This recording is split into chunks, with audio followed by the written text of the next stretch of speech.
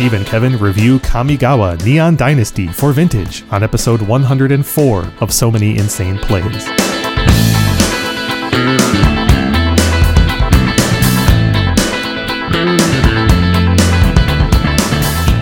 Welcome to episode 104 of So Many Insane Plays, our Kamigawa Neon Dynasty review. I'm Kevin Crone with Steven Menendian. Hi, everyone. If you have any comments, questions, or suggestions, you can tweet us at Many Insane Plays, email us at so many insane plays podcast at gmail.com, or leave feedback on Eternal Central, MTGcast, or themanadrain.com.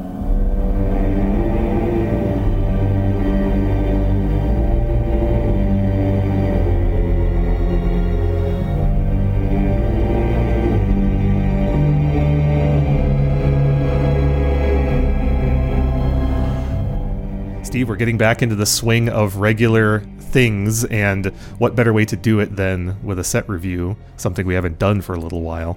But first and foremost, do you have any announcements for our audience?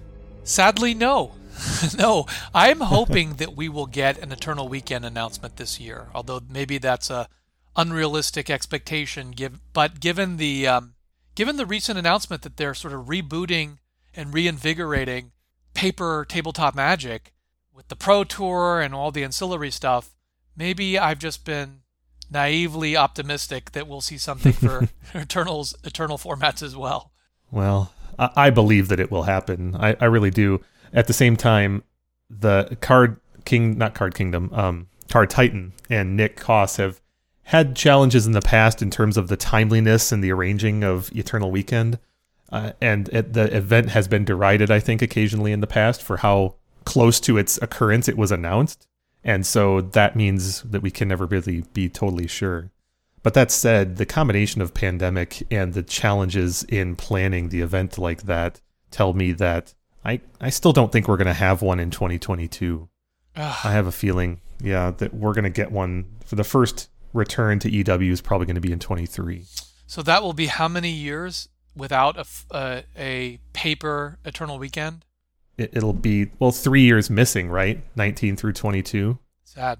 No, that's 4 years, isn't it? Well, didn't that's we had gap. one in 19, right? Was that the last one?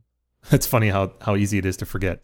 I thought 19 being the first full-on year of pandemic didn't happen. No. The pandemic started in March of 2020. Okay. Well, then either way, 3 years missing, and it is definitely a shame. I could be wrong, right? Like perhaps Nick has been quite aggressive and or partnering with WotC on their policies for larger tournaments, in-person tournaments, and so I think it's certainly happening on their side. Yeah, I think there's enormous pent-up demand, and I don't think you should wait a year, right? I mean, well, the demand, no doubt, absolutely. People are clamoring, and I'm definitely one of them. Me too. So this episode is a return to form for us from a set review standpoint. Obviously, we had our last few were delayed, and then we skipped a few. We don't have a report card as we normally would. The sets in between our big alpha review and our years in review include Dungeons & Dragons, Adventures in the Forgotten Realms, and Innistrad's both Midnight Hunt and Crimson Vow. We don't have reviews to go back and report ourselves on those sets. And so at this point, we really just have to kind of move forward and treat this as a new starting point for the new year.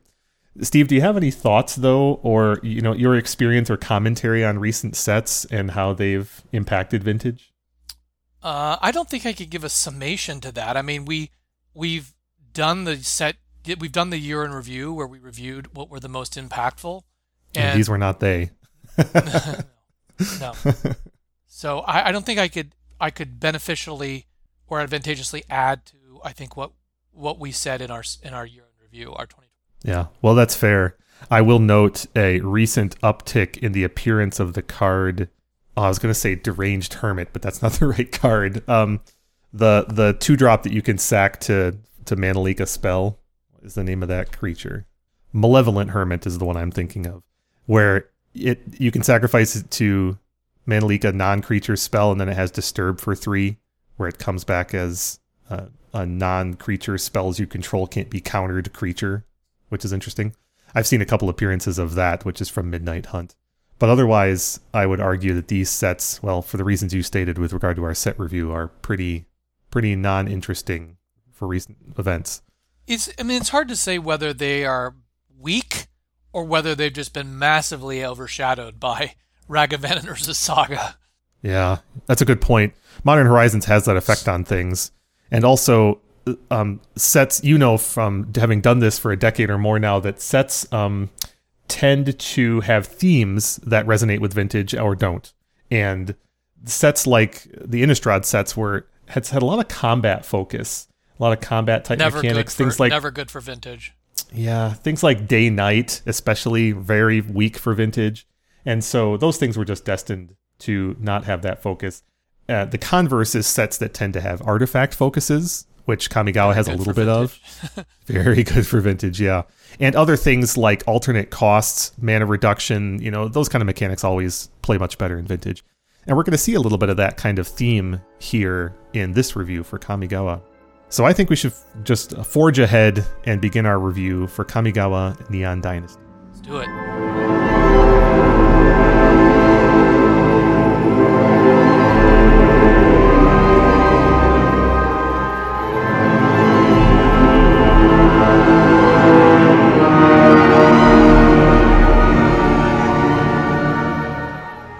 We like to start by talking about mechanics for new sets, and Kamigawa has a few returning hits and a few new ones.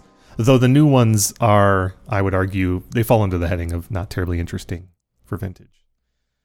Chief among them is the reconfigure mechanic, which is really just a recapitulation of equip. Reconfigure is a more flexible version of equip in that you can use it to, it appears on creatures, you can use it to turn the creature into an equipment style attachment and have some benefit to the equipped creature, and you can use the reconfigure to unequip effectively, which is something that the equip mechanic can't do, and so that's why they had to create a new variant of it. That's really the only meaningful difference between equip and reconfigure, is that you can use reconfigure to unattach yourself. As such, there's very little room for equipment to be viable in vintage. I would argue that the reconfigure approach makes it more likely, because that means the creature, which this comes on, can stand alone. But they didn't push the envelope terribly hard on reconfigure in this set, so we don't have a vintage viable one. But we should look out for that. What's the name of the creature? Is it Batterskull that has a germ? It's basically equipment that comes attached with the creature. That's right. Living Weapon is the mechanic you're referring to. Yeah. It's the case for Batterskull and for Nettlecyst. Yes, that's a card that's seen quite a bit of vintage play in workshop decks. Yeah, and there's your artifact and, in that case, enchantment sub-theme there, right? Nettlecyst was destined to have more power in vintage when we have an artifact-based mana base. What set was Nettlecyst from? Nettlecyst was recent. That was from Modern Horizons 2. And for those who might not remember, Nettlecyst is just the intersection of cranial plating with living weapon. It costs one more than cranial plating, comes with a living weapon, which means it's really a creature out of the gate, and it also counts artifacts and enchantments, which doesn't come up terribly often in vintage, but is a little more relevant across other formats. Anyway, the other creature/combat kind of mechanic that came out in Kamigawa is Modified. Modified simply refers to a subset of changes or effects that can be on a creature that are grouped into the modified subheading. It's kind of like the addition of Historic back in Dominaria, where equipment, auras, and counters on creatures count as being modified, and then a number of cards look for whether or not you control a creature that's modified and give you some benefit for it. Unfortunately, unlike Historic, which had lots of fun overlap existing with Vintage, Modified is kind of the opposite. Equipment, okay, there's a scant amount of that, but auras and or counters on your creatures, pretty rare in Vintage, and so Modified was destined to not have much of an impact. Another new mechanic, which is really the intersection of two things, are the flip sagas. There's multiple cycles of sagas in the set that are sagas in the normal sense. They have chapters, 1, 2, 3 usually, and then when they get to the end of their chapters, they flip over and transform into some other card, usually a creature. Now, these are things that, again, not destined for strong impact in Vintage because sagas tend to be prolonged impact over time, and that's not synergistic with most Vintage gameplay or deck strategies. And we're going to talk about one of them because I think it's noteworthy, but in general, sagas were not destined to have a splash in Vintage because the nominal impact when they come into play is so light. There is one effect, though, that's not new for Kamigawa, but newly implemented in a strong way, and that is Channel. Channel has been brought to bear in a number of ways in Kamigawa, but very interestingly in the rare land cycle, headlined by Boseiju Who Endures, which we will definitely be reviewing. Channel is, I think, the sort of effect that aggressively costed definitely does have overlap and synergy with Vintage because it provides the flexibility to convert mana sources into actionable spells, which is something that Vintage prizes very highly. Anything that allows you to shave mana sources to get action out of all of your cards is worth considering, and we're going to talk about a couple of them here. Steve, any thoughts before we dive into specific cards? No, that was an excellent overview of the mechanics. Thank you.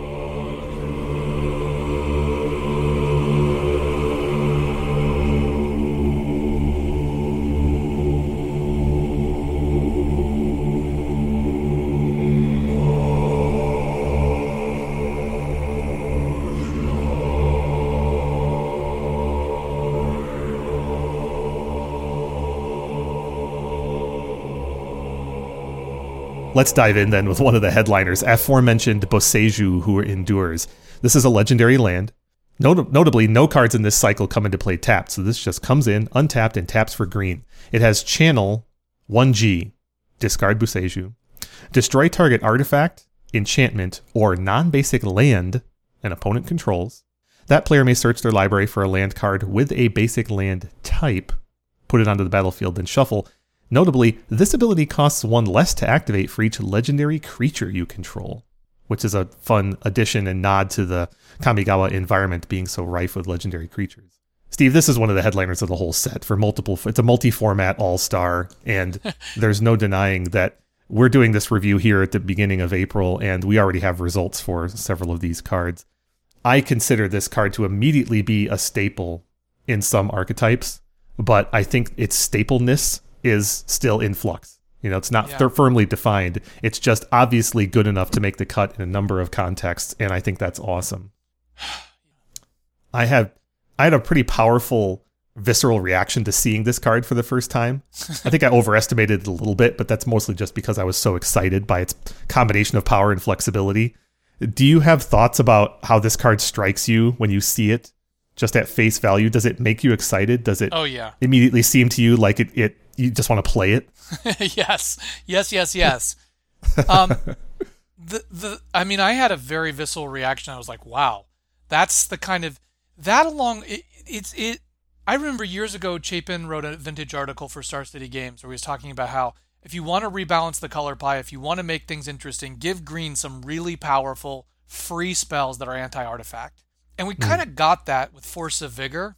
And this is like right in that vein, right? It's in that vein of like, wow, here's a powerful green card. And I realize it's not technically green, it's a land, but it's part of the green color pie. This is something. Imagine if this had been printed where Force of Vigor was printed, and Force of Vigor was printed now.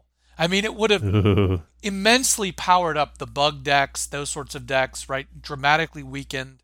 I think Force of Vigor did actually help weaken shops, but there's so much going for this.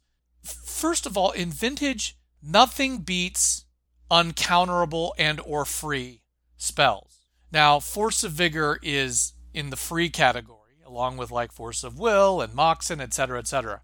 But this is anything that, the card that in my mind I remember is, and I don't know why I have mentally anchored in my brain this sort of effect, but the card that I mentally anchored is Fairy Macabre. Sure. Because Fairy Macabre was, I think, it's not technically a channel spell, because I don't think the channel, at that point, did the channel mechanic exist as such? It did, and Fairy Macabre is notable in that it doesn't have it. Why? Which is funny. Why would that be? Just because the set didn't have channel. Fairy So Macabre came out in the- Shadowmoor in 2008, by the way. Yeah, and I'm trying to remember what set channel started in. I don't have that off the top of my head, but I'll look it up. Channel, I remember famously in in Type 4. You remember it came out in Saviors of Kamigawa. I think might be the original channel because we got Arashi and Jawari, the Hurricane and Which set you said? Saviors of Kamigawa? Yeah, Saviors. Was that before or after Shadowmoor? I want to think that was probably after Shadowmoor by a couple years. I think you might be right. Yes. That timeline is not perfectly rooted in my mind. But regardless, channel is a callback to the original Kamigawa. But Fairy Macabre notably hasn't been errata to have channel, and they tend to shy away from doing that, even though it's completely logical to do so, just because they want certain set mechanics to be identified with those sets. So I am mistaken. I'm mistaken. I went back and I actually have opened my helpful timeline of vintage on Eternal Central. Saviors of Kamigawa was released it was released on June 20th, 2005, and Shadowmoor comes out in 2008. So okay, if channel's part of Saviors, then you said Saviors of Kamigawa? Saviors, yeah. Yeah. I definitely remember having the sensation that Fairy Macabre should have had channel. Yeah. It's but it's a common sensation because Wizards generally has this policy of if the mechanic in question is aligned to a plane or a set, they don't necessarily want to bring it up in other sets to blur those lines, even though it's mechanically transparent. Right. And also, so just to focus on the mechanic for a moment, the two key parts to channel are you pay mana and then you discard the spell you're channeling. So it's a little bit like, it's like when you cycle something, the card you're cycling goes to the graveyard. Channel is a little bit like that. Yeah. It has an effect, and cycling can create an effect. It's just you don't draw, right? So there's like all kinds of cycle cards where like it deals like a point of damage or something when you cycle. So, but Fairy Macabre is you discard. There's no mana as part of the cost. Instead, it's remove 2 cards from your graveyard, exile 2 cards from your graveyard. So, are there any channel cards that do not have mana costs that are just like Fairy Macabre in that regard?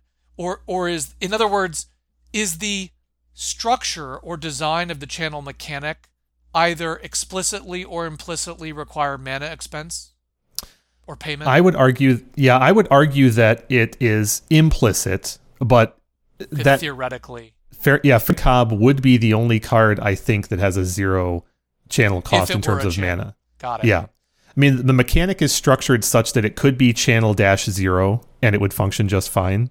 So it's not, that's why I say it's implicit, just because they've only ever done it that way. You could do the 0 if you wanted to make it in a complete accordance with other channel cards. Yeah. That's absolutely correct. And Boseiju, for example, could have been written that way. It could be channel -0 and it would function just fine. So the other thing, this is not a substantive comment on the card, but I'm forever going to be confused when people talk about Boseiju now, because I'm going to, in my mind, I'm going to be like, which one are you talking about?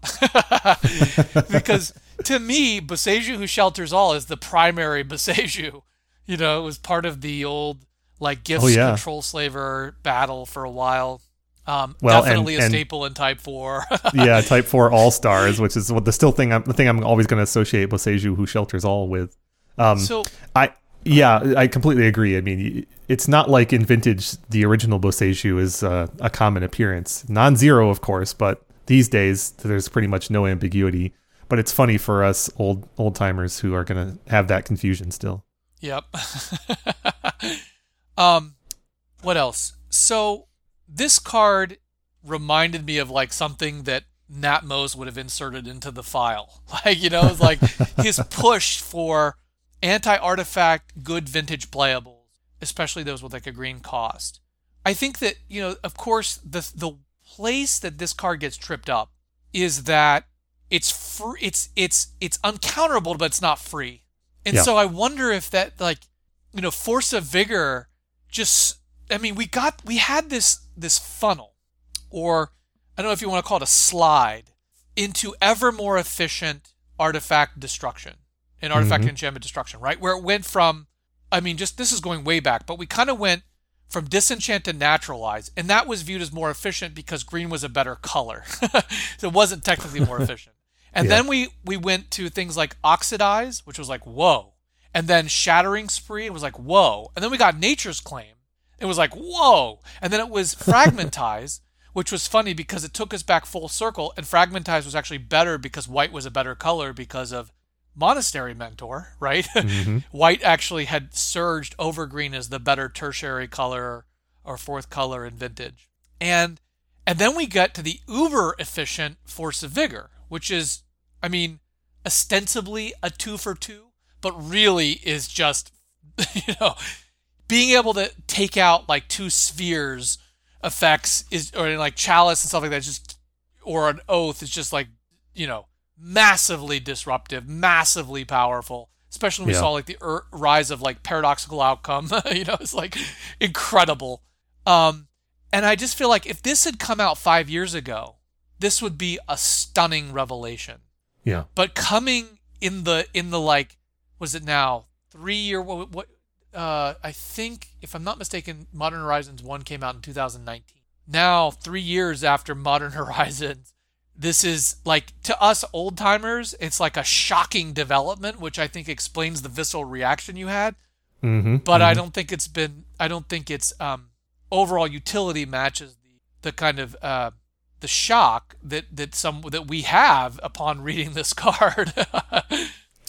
I think that's really well put, and it definitely does help reconcile my reaction to the reality of this card, because while I said earlier I genuinely believe this card is a staple in some archetypes and probably will be for a while. The simple truth is it's not a given that any deck that can play green should play this card or will. And I think it really is basically a role player in certain archetypes. And finding exactly where that line is and what decks it's really appropriate for is going to be the fun of seeing the future of this card. Yes. I mean, let's just frame it correctly. This card is an uncounterable disenchant in green. Mm-hmm. Right? I mean, that's functionally what it is. It destroys artifact. I should say super disenchant, because it can destroy a non-basic land, which might be one of its great strengths. Right? It's I don't want to downplay that. I guess it's sort of like a super Vindicate almost, really. It's kind of what, right? I mean, Vindicate, does Vindicate destroy Planeswalkers? It does, doesn't it? It does. It's just target permanent. So that was really a Desert Twister. Yeah. So this is super disenchant for 2 mana. So it's like, if this had just destroyed artifacts and enchantments, then we'd be saying, well, it's obviously better than Naturalize because it's uncounterable. It's also a land. It does have the downside of not being green, which means that it's not as pairable with Force of Vigor, right? Mm-hmm. That is ironically. Yeah. And there are other green pitch spells now, right? We talked about the one from Modern Horizons 2, Endurance. Mm-hmm. Right? But we talked in our set review and our set review and our year in review how Endurance, Grief, Fury, they're all seeing play. So the color of the spell matters. By the way, it also matters for things like Monastery Mentor, Young Pyromancer, and we talked about that ad nauseum as well. So there's always a set of trade-offs here. But functionally, this is a super disenchant that costs the same as, it's a supernaturalized disenchant. I think that is not enough to make it better as a general removal spell than Nature's Claim or Force of Vigor. So what you have to do then is interrogate the upside of uncounterability and or the fact that it can be situationally a mana source, and or most importantly, and I think where we're going to have to drill down, is its function as non-basic land destruction. Mm-hmm. Yeah. Agree on all fronts. That's, I think, the reality of how the card has been used in its first few weeks of exposure. The observational addition I have to what you said about the card types and its color and its overlapping then with other effects is that it being a land makes it kind of a split card in Vintage as a mana source, but kinda. Yeah, but its landness is not maximized in Vintage, is what I would say. Other formats have things like Life from the Loam. Like if you look at the graveyard-based decks in other formats, like Modern maybe, or even Legacy, like Legacy Lands, that's a Life from the Loam deck. Right. It can really make use of the land type that this card has and get repeated use out of it, and even make it into almost like a kind of a prison kind of piece in the long run. God. Vintage makes, out of all the formats, makes very light use. Super fast bond loam deck that right? Imagine this is just like a loam recurring, like you get Wasteland and this. You can just start. Yeah. It's not to say that that's impossible in Vintage, but as you're observing, that's a niche effect. Like, the very few cards in Vintage really key off of land as a card type. Wrenn and 6 comes to mind, right? This card plus Wrenn and 6 has engine potential, but Wrenn and 6 is at a low ebb in Vintage right now. It's just not well positioned and not being played that much. I'm not saying zero, I'm just saying it's not a dominant archetype. And so where other formats could really abuse the land status of this card, Vintage is not at a good place to do that. Your observations about it lacking a color, so it doesn't synergize with the other pitch spells, are spot on. I think these things all contribute to this card being inherently capped in terms of how common it's going to be. Now, that doesn't mean that it won't see play in a number of decks or archetypes, but it simply can't be a primary strategy, I think, in any of those instances. I believe that going forward, where we're going to see it is as incidental benefit in a handful of niche roles. It's going to be like the 4th, 5th, or 6th disenchant effect in some of those decks. Man. You know, it's going to be, hey, my mana base can support having a green only land that's not basic, and so I'll slide it in here. It's going to be that kind of role. You know, Deathrite Shaman decks, again, not abusing the landness of it unless you're also a Wrenn and 6 deck, but Deathrite Shaman decks are the sort of decks that can actually draw a Boseiju in their opening hand, put it into play on turn 1, and make use of green mana. That's one of the alternate roles of this card that I think is going to be kind of a requirement in some cases to get in the door. So the grindy Wrenn and 6 players are going to lap this one up. That was, honestly, and I count myself in that population, that was one of the things that excited me at first was, gosh, I want to put 2 or 3 of these in a Wrenn and 6 deck and really, you know, just grind my value out here over the long game. It turns out that's not good enough. It's not a good place to be in Vintage, and that was ambitious of me. And I genuinely think, though, that it probably is a staple for certain Sultai kind of configurations for the long term, either main or side. Okay. Is that because of the configuration of mana in Vintage? It seems to me there's a lot of non-basics. Or is it just too slow to be reacting to your opponent's mana supply while they're casting spells? That's all right. It's definitely the latter. I mean, when push comes to shove, uncounterable or not, as you observed, you're still casting a Naturalize here, right? And Naturalize hasn't been playable in Vintage for years. So that's, I think, the effect that you've got here. A Naturalize is not good enough, no matter what it does, uncounterable though it may be. And so what you've got to be in for here is the split card. I think that's the bottom line. You've got to be able to make use of both halves of the split card, or really be in for uncounterable on the effect. And the intersection of those things is not that common in Vintage. Yeah. And initial results of the card, I think, echo that. The most common appearance of the card in early leagues and challenges has been in Hogak, where those decks, those decks can do both of the things I said. They can make use of green mana on turn 1 or turn 2, and they can really be in for an extra disenchant in the late game, especially one that's uncounterable, right? Yeah. So Hogak hits all those bills, and Leovold decks definitely hit those bills too. Ironically, one of the places I've seen this crop up, it hasn't been doing very well though, is some standstill lists too, because the non-spellness has obvious synergy with standstill, which we didn't touch on, but should almost go without saying. I don't want to get too far into there are two broad features of the card, or I should say, conditions that underpin this card that, more precisely, that I think are worth highlighting. So the first is that to get maximal use out of this card, you're going to be in a deck that's deep in green, right? Mm-hmm.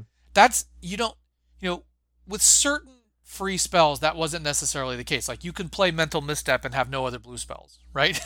and people do. And Fairy Macabre and so on and so forth. You didn't need to be playing black. Mm-hmm. There's an upside to playing black, Fairy Macabre. But so number one, you have to be deep in green, and that automatically limits a lot of the decks in Vintage. the Breach decks, the PO decks. I mean, PO could play this theoretically. It has opals, but it's probably not. It's going to be using repeal instead of this. So there's yes, the Hogak decks, the Bug decks, the Bug R decks. Those are the decks that are deep in green. There's not really, I don't think there's really a Xerox deck right now that's deep in green. The Xerox decks are pretty much like Breach and Doomsday, right? I guess Doomsday can occasionally have a green splash, but at most it's going to have a Bayou or a Trop, probably. It's not going to be, it's not going to be bringing this card out of the sideboard, I don't think. So number one condition is you need to be deep in green to play this. That's not really true. And even if you are deep in green, the Xerox decks don't have necessarily extra Moxen laying around, so they're still probably going to want to go Nature's Claim or Shattering Spree over this, right? Yeah, absolutely. The naturalized problem writ large. Yes. You just don't want an X and C costing spell. Right. That's the first thing. The second thing is I want to draw out how much Vintage has, for the past really 20 years, been anchored around unrestricted, highly powerful, and highly unique non-basic lands. Principally Bazaar of Baghdad and Mishra's Workshop. But there are, Urza Saga, I guess, is not unique to Vintage, but there have been a number of occasions in which non-basics really are kind of at the foundation of the format, no matter how you conceptualize it. And the boost that Bazaar decks got with Force of Vigor and Force of Negation has been an interesting dynamic to see that play out. And there have been a lot of countervailing forces, principally really strong anti-graveyard spells, like the artifact I'm thinking of that comes in and removes one of the graveyard. Soul Guide. Yeah, Lantern. Yeah. And a number of others, of course. But I think it's worth really thinking about how useful is this card in corralling Bazaar decks in Vintage, given that you can go Moxland this. Yeah, I think that question is great because it can't be countered by Force or Force of Negation, right? Go ahead. Mm-hmm. It has the challenge that many anti-graveyard or anti-dredge type cards have had over the years, which is it can't be your primary plan, right? Destroying a Bazaar in the way that you're describing, I think, must be the follow-up. And in that sense, we already have Wasteland. Right? But you can play this on turn one with Mox Land, uncounterable. Well, I know, but that's why I'm making the Wasteland comparison, right? Any deck, in my estimation, any deck that is in the business of, I want to destroy the Bazaar, has a primary plan that comes first, Wasteland. Right? It's a Leyline deck, it's a Ravenous Trap deck, it's a Soul Guide Lantern deck, right? There's your plan A to not get beaten by the first Bazaar activation, and then there's your follow-up plan, and this is firmly in the follow-up plan camp. In that sense, it is inherently slower than most other follow-up plans, right? Because the active follow-up plans we have in Vintage are Wasteland, Strip Mine, and Pithing Needle. The Needle costs half as much as this, and it's colorless. And the Needle also happens to come off of Saga for free, right? And so, as a secondary plan, this can't even be as good as what we have already, by definition. I guess I was thinking, let me be a little more specific. So you go land, Mox, fetch land, Mox, pass. Your opponent goes Bazaar. You can use this on your opponent's Bazaar immediately without having, to wait a turn. I guess you might proactively Needle if you know your opponent in a Bazaar deck. We have a long history of 2-mana answers to Bazaar-based decks that are also, I think, superior to the strategy you're talking about. Vis-a-vis Rest in Peace, Jailer, Containment Priest, right? All of those are more proactive versions of what you're talking about. I don't mean to say that what you're saying is untenable, just that it's the follow-up plan. That's all. Got it. The draw, you can't keep the draw you're describing based solely on Boseiju in the Bazaar matchups, right? You can't. You're going to lose that game if that's your plan. So what that means is you had some other addition to Boseiju in that hand, which I would call plan A. You've got a trap, or you had a Leyline, or you, I don't know, something else. You've got a Saga that is for Nile Spellbomb or Soul Guide Lantern, You've got an A plan to not die to whatever they put in the graveyard first, and this is your B plan. As a B plan, I think it's okay. And it's okay because it synergizes with certain things in the metagame, like Wrenn and 6, like Standstill, right? It synergizes with those kind of decks. But those kind of decks are tier 2 or worse right now. And so I think the use case that you just described is actually probably going to be secondary to other use cases. Don't get me wrong, I'll be happy to make that play when and if it comes up, because it's fine and it's aggressive and it's faster than Wasteland and it puts your opponent in a box in terms of when they have to activate Boseiju. So it has some benefits. It's just not the standard. Fair enough. Yeah. That having been said, Boseiju and Wasteland have some synergy and go in the same decks, right? They're both going to be in Sultai. They're both going to be in those Wrenn and 6 decks. So you're going to see a fair amount of overlap in that scenario. But if I were in that scenario, I'd much rather have played something proactive on turn 1 with my 1 or 2 mana, and then followed up that Bazaar with a Wasteland, right? Or a Needle or something like it. Yeah, so do you want to talk more about where this sits, or do you want to just move to predictions? No, yeah, let's talk a little bit more about where this sits. Because like I said, Hogak has made some good use of this to start with. That's an example where, as I said, you can use the mana to cast things like Deathrite Shaman, which is great, or other spells, and Hogak. No, well, you can't cast Hogak. You can cast spells that cast Hogak, or you get the Uncounter ability, which is, I think, spectacular, right? A common usage of this card is going to be as an addition to Force of Vigor, as you observed earlier, and it has value in its Uncounter ability. And Hogak is the sort of deck that can afford to get to 2 mana, because despite it being a relatively low land count, it's still the sort of deck that has to get to 2 in a lot of cases. And I also think that the Wrenn and 6 decks are going to be an ever-present kind of presence in the metagame, though maybe tier 2 or 3 in many cases, like they are now. But this card just goes in those decks, no doubt, because those decks these days are typically Deathrite decks, and so they can do the same thing. They can make use of the mana on the first turn, or they can hold it in hand as a disenchant or a Vindicate in the long run. It's Beyond so interesting to me that you compare this to Wasteland so forthrightly and directly. It really is. I mean, it's a land, but there seems to be, to me, something functionally different about basically casting it versus expending the Wasteland. I don't know. I guess the difference in my mind is that this does not slow your development. Yeah. I like that's a good point. I'm glad you brought that up, because I was eliding that when you made your observation before about the anti-Bazaar play. Yes, absolutely. As a Wasteland, this is nice, because you can play this on 1 off land mocks, and then you can play a 3-drop on turn 2. Exactly. You can play your Lurrus. Well, bad example. You can get your Lurrus or your Leovold. But it's we got to be careful to point out that this does not function as mana disruption for your opponents when it's used as a Wasteland in many matchups, right? In fact, even against Hogak, you're not denying them mana. You're just denying them the Bazaar, because they're going to go get a Bayou and put it into play when you resolve this. And likewise against most other decks in the format that are aggressive. Again? They're not going to get a Bayou. Oh, they are. It doesn't get a basic land. It gets a land with a basic land type. So it gets duals or triomes if you're in that business. Yeah, so your Hogak opponent's going to get a Bayou out of this. Your Hollowvine opponent's going to get a Bayou or a Savannah out of this, right? If this is functioning as purely Wasteland, it is doing so in a narrow context, or actually later on in the game once your opponent's out of lands to search for, a la Ghost Quarter. Okay, let's talk for a moment then about shops. Mm-hmm. Because, I mean, obviously in Dredge there's no Bayou to get. There's no other lands besides Wastelands and the Granted. Bazaar. But most of the Bazaar decks now appear to be Hogak. The Hollowvine or Hogak decks of some type or sort. They're strongly Deathrite based decks. Yes. Or they're just non-Dredge Bazaar decks right now, or most of them. But shops, they're not going to. This is a card that just hits any of the lands out of the shop deck, and there's nothing shops can do about it.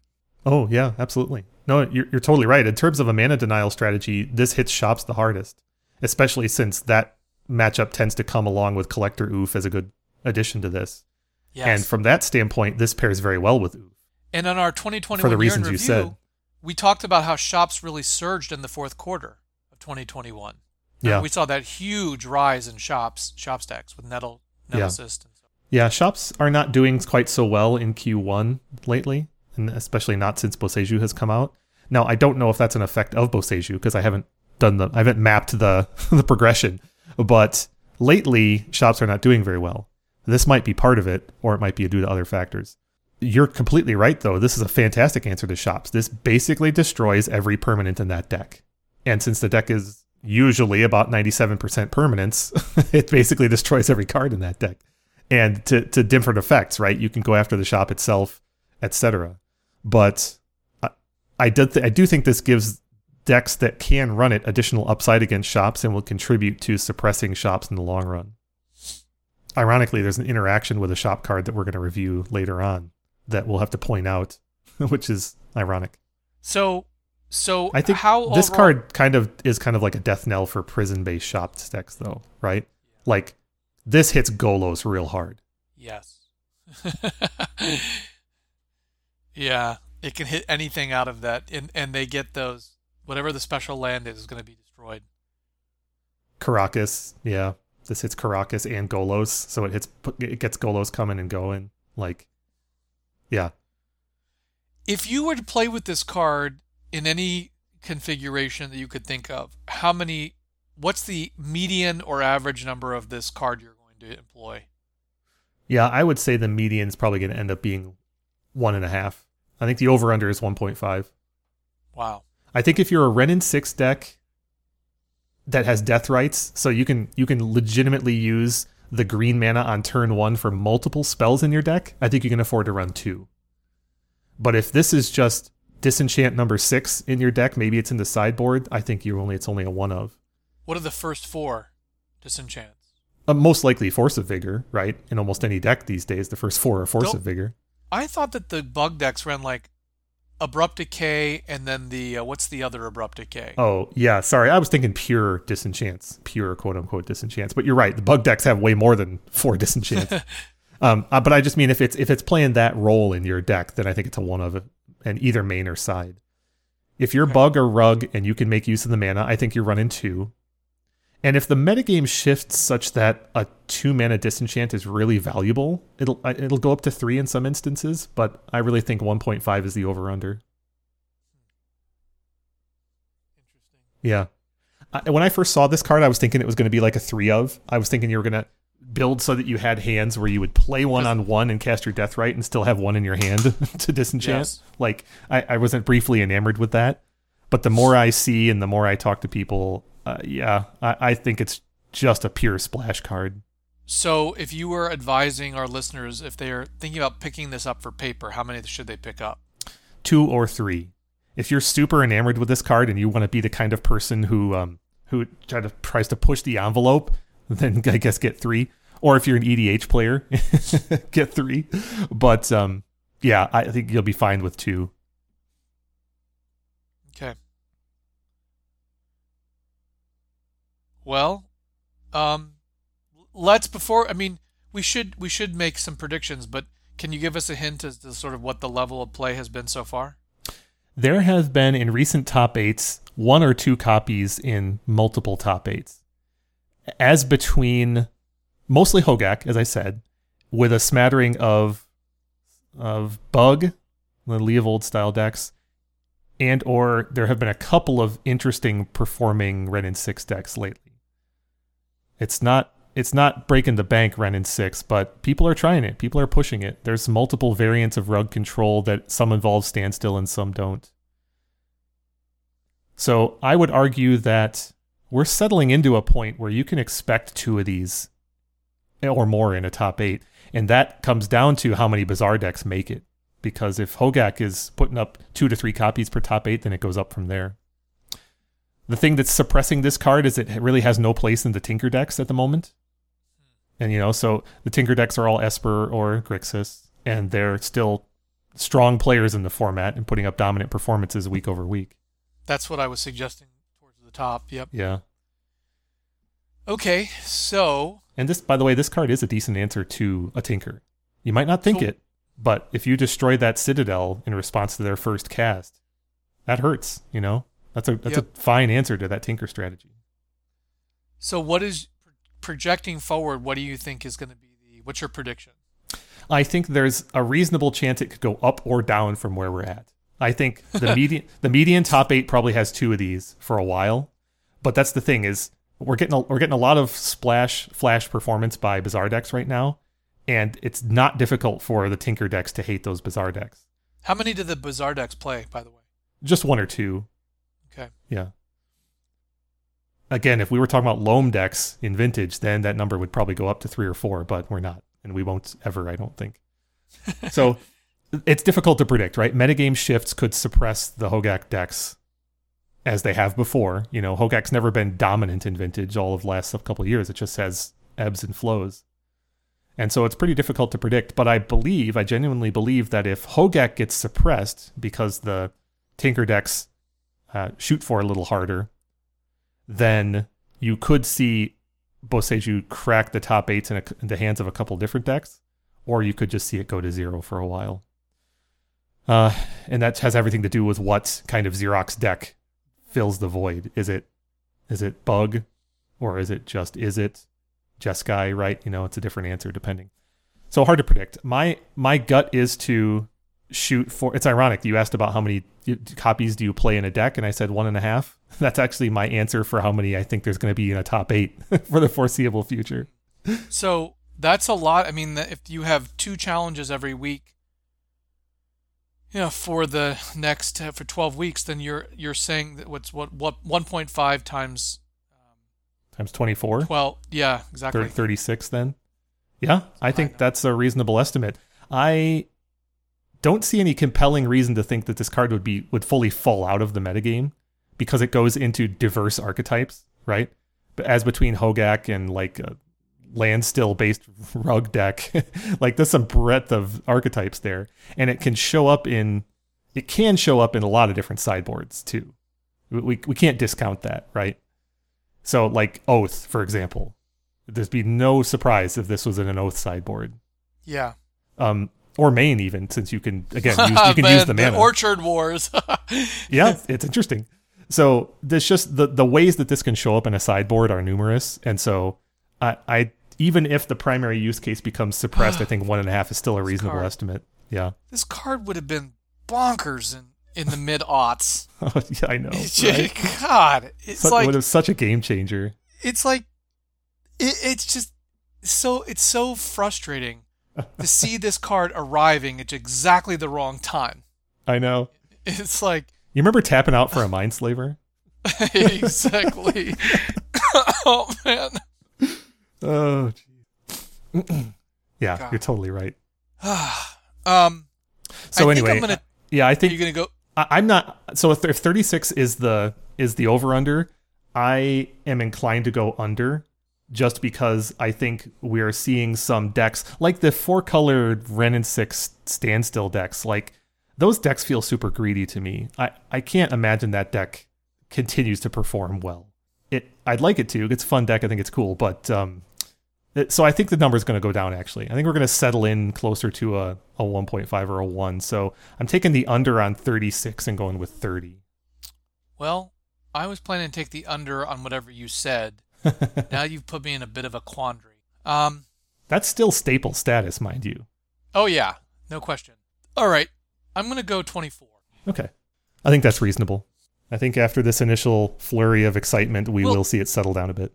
Well, I think you have powerfully, through the force of reason, persuaded me that this is... I thought this would have a higher utility value against Bazaar decks, and I think you have persuaded me that was misguided given the availability of anti-Bazaar technology and tactics that already exist. And so I think this is more of a niche tactic where it can be used rather than a broadly usable tactic that people will strive to use. Yeah, I'm with you. If that distinction makes sense, it makes sense in my head. I'm following you, absolutely. All right, shall we move on? Yes. This card is dramatically different in just about every possible way. We are talking about Jin Gitaxias Progress Tyrant. For the low cost of 5 UU, you get a legendary creature, Phyrexian Praetor. Whenever you cast an artifact, instant, or sorcery spell, copy that spell. You may choose new targets for the copy. This ability triggers only once each turn. Also, whenever an opponent casts an artifact, instant, or sorcery spell, counter that spell, this ability triggers only once each turn, and it is a 5/5. This card is not burning down any doors in Vintage. But I want to talk about why, because most sets these days were good for one or more big, juicy potential oath targets, right? And it behooves us to talk about why some of them are impactful, why some of them aren't, why most of them aren't. This card stands out because, to my eyes, as a long-term Vintage player, the notion of copying my spells under the heading of artifact and instant or sorcery, that's big time, right? Like, a lot of spells in Vintage fall under artifact, instant, sorcery, and I want to copy them. But the limiter of once per turn cannot be overstated. That is an incredibly limiting effect. Similarly, countering my opponent's spells, because for the same reasons, artifact, instant, or sorceries, I want to counter those all day from my opponents. That hits such a breadth of the format, but only once per turn. And the combination of those things means it is incredibly, incredibly difficult to actually abuse this card, even if you're fortunate enough to get it into play. The notion of copying an artifact, for example, most artifacts that see play in Vintage, the value of copying them is actually very small. And I don't say that because artifacts are bad. I just mean that they're so incremental in our format right now. Moxen, it's not worth paying 7 mana to get a second copy of a Mox Sapphire, no matter how awesome that is. You know, Black Lotus is probably the pinnacle. But even if you think about our Tinker targets, right? Like Bolas's Citadel. Well, that's no help. I don't want a second Bolas's Citadel, right? And also I'm not casting that, so it doesn't get the effect anyway. So the notion of getting a 7 mana creature like this into play and then copying something is actually super tricky. The most likely outcome in my eyes is that you're going to have sandbagged some instant that for some reason was not cast pre-Jin Gitaxias, and it's probably a free spell because you sunk 7 mana into this if you cast it. So like you're going to get a second Gush, a second Force of Vigor, a second Force of Will. Yeah. It's just not that good. So even if you oath it up, it's just not that good. Okay. So let's be clear about something. Copying can be good if it generates an extremely high level of value, or if and generally the value comes through recursion, or if it's it creates unbounded loops, like Tidespout Tyrant is not. I mean, it's functionally copying. It's actually not functionally copying. It's effectively effectively. There we go. It's effectively copying, not functional. Yes. And I mean, because you can tap the spell, tap the artifact, replay it, tap it, replay it, tap it, etc. And it creates unbounded loops, which means that you get an immense amount of value. It's like splitting the atom for energy, right? It's like, yeah. Right? I mean, it's like, and so there are times where I think copying, there was a combination, I can't remember the name. It was like, no, it's Thopter Foundry and something of the Meek. Remember? Sword of the Meek, yeah. Sword of the Meek. And it created this copy. But it wasn't just that you got a copy. It was that you gained life, and it did something else, and it did 3 things simultaneously. Right. It generated material on the board. Yeah. Yeah, and the cumulative effect of that was sufficient to justify the investment. So I want to be clear, like, copying, if you can create unbounded loops, can be very powerful. Now, it strikes me that the second paragraph on this card is like very similar in its disruptive effect to kind of Iona. Remember, is a yep. So that should not be discounted. But I think the ultimate value of this is going to be decisively determined by the first paragraph. The second paragraph is like additional benefit, but it's not the primary benefit, right? Agreed. Okay. Which means that I agree. What if this had said, Kevin, whenever you cast an artifact, instant, or sorcery spell, create 3 copies of that spell? Would that materially change your evaluation? No. Interesting. Not material. Would it change your ultimate conclusion? That's what I'm asking. I believe, predicting a half hour or more of conversation with you, the answer would be no. Okay. All right. And it's because of the limitation, right? Because of the inherent cap on the thing. Yeah. We haven't gone through all the possibilities here, but part of the challenge, consider the effect that Bolas's Citadel has on Vintage deck construction. There are many times, it's not the majority, but there are many times when you have to make sacrifices in deck construction because you're a Bolas's Citadel deck. You can't have too many reactive effects in your deck because they effectively stop at the Citadel. You have to lower your land count a little bit, but you have to lower your land count because that stops the Citadel for the most part. And so you're limited, you're constrained. It's not bad, but you narrow your options. This card has a different but similar effect in that you have to consider the benefit that you're going to get out of copying things. If you just put this into play right now with a current, say, Grixis Tinker shell around it, you'd be rife with things you can copy, but most of them stink, right? You copy your Moxen. Well, that wasn't worth it. You copy your Sensei's Divining Top. Like, that's +1 card, but that wasn't worth what I invested to get this card in play. You copy my Force of Will, that makes me better in counter wars, but again, not worth it. Like, everything can be copied, or many things can be copied, but it's all incremental tiny value, right? You'd have to have this thing in play for 3, 4, 5 turns to realize the investment value of it, at which point you're completely antithetical to the nature of the deck, right? There's no deck in Vintage, save land still, that wants to have anything in play for 3, 4, 5 turns, right? Yeah. And so the limiter of the once per turn, I think, is entirely at odds with how Vintage decks are trying to abuse an effect like this. Yeah.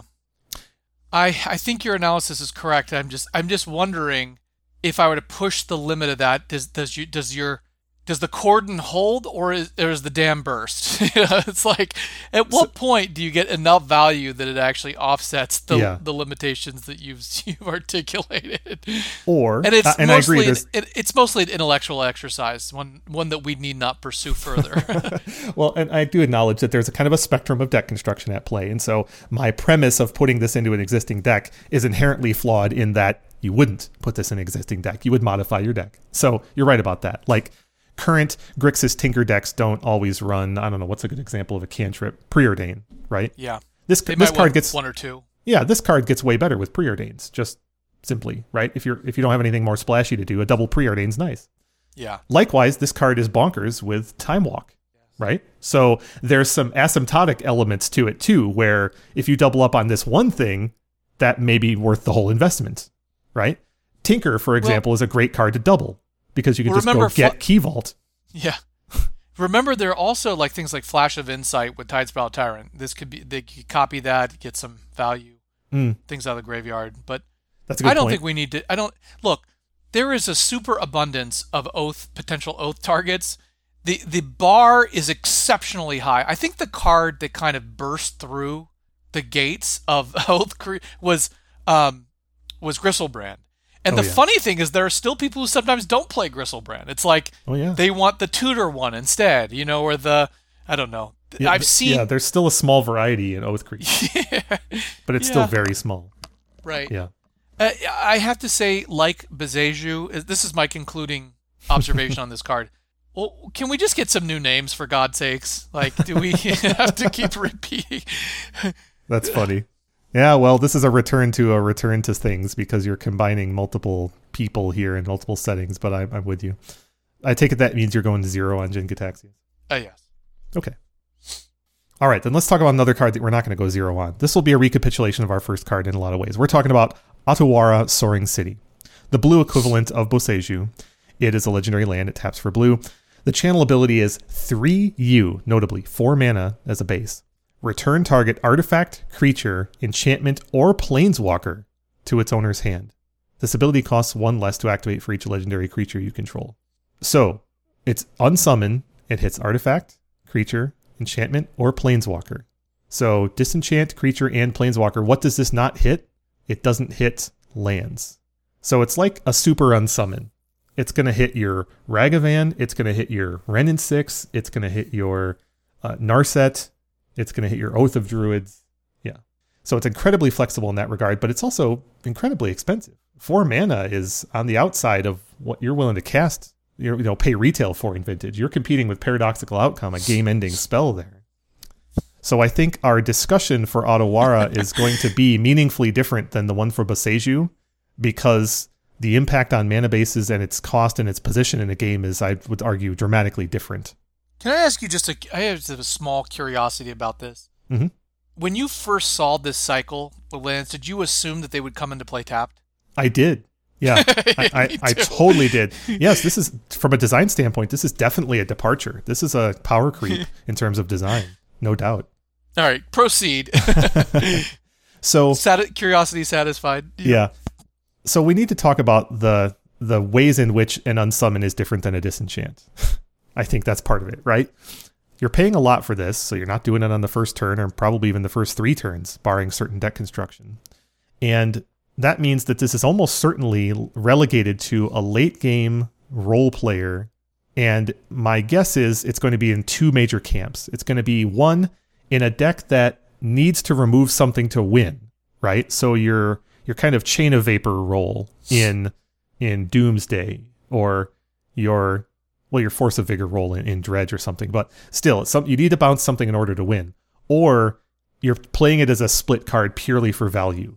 You're some kind of blue-based deck that is putting this into play some of the time and tapping it for mana, or just keeping it in my hand because I don't need a 3rd land, late in the game, that kind of scenario. So you're just getting true split card value out of it.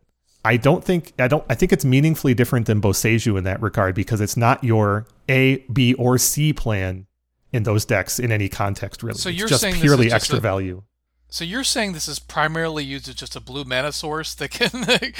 I seem to remember people playing, was it Oboro? There was like there was a blue land that people would play that like you could return to your hand. Yep, that's Oboro. It was like it was just like randomly thrown into vintage decks as like a one-off. Remember that? I didn't see the context you're talking about too much, but I do remember seeing it. It also showed up as a combo piece in the fast bond decks, like the Zeus bond decks. But yeah, that's a similar kind of use case where you're just getting some incremental value. Yeah. Oh, you're talking about older than I'm talking about. I got you. Yeah. Okay. Yes. You're right. That's a similar use case where if I just want to turn one of my lands into a card in my hand, I can do that. Right.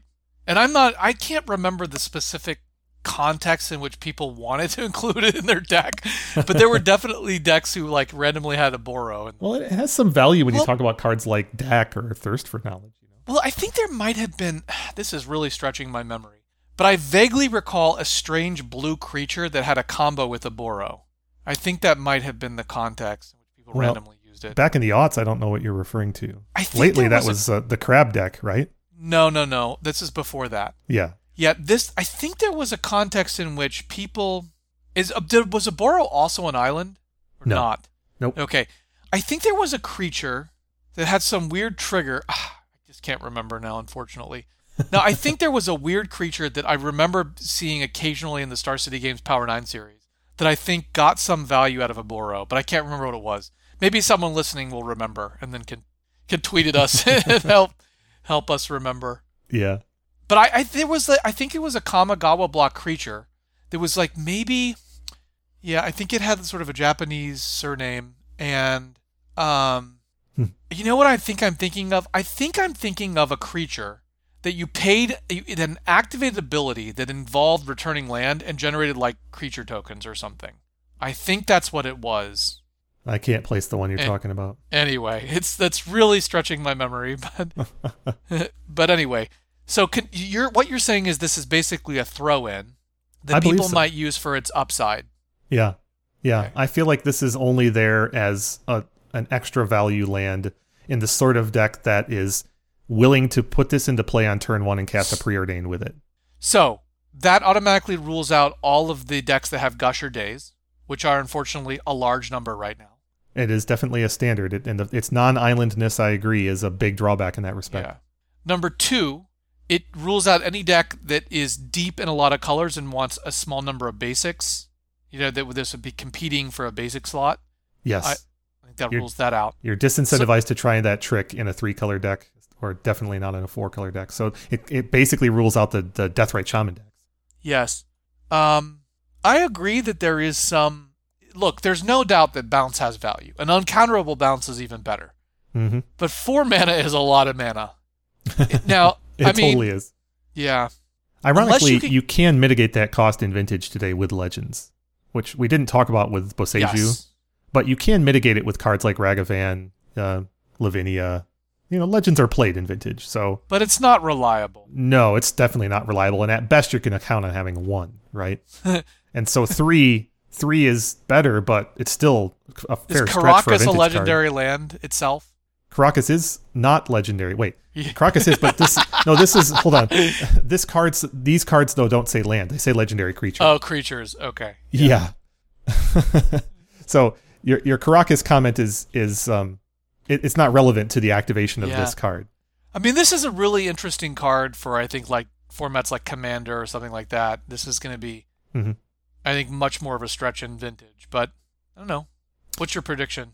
My prediction is much less than Boseiju. The limitations that the limitations you just cited are strong limitations. The kinds of decks that are 2 colors and want to cast a Preordain on turn 1 tend to be Daze decks, as you observed. This card's garbage at that.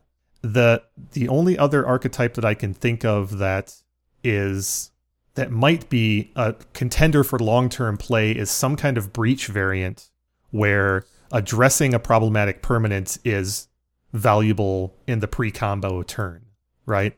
I bounce your Soul Guide Lantern on your end step, and then I go off on my turn, that kind of thing. But limited to 2 colors, right? And most of all the Tinker decks lately are basically 3-color decks, and so they have a hard time with that. And also, there's just very little actual permanent-based Tinker hate that's happening right now. There's some.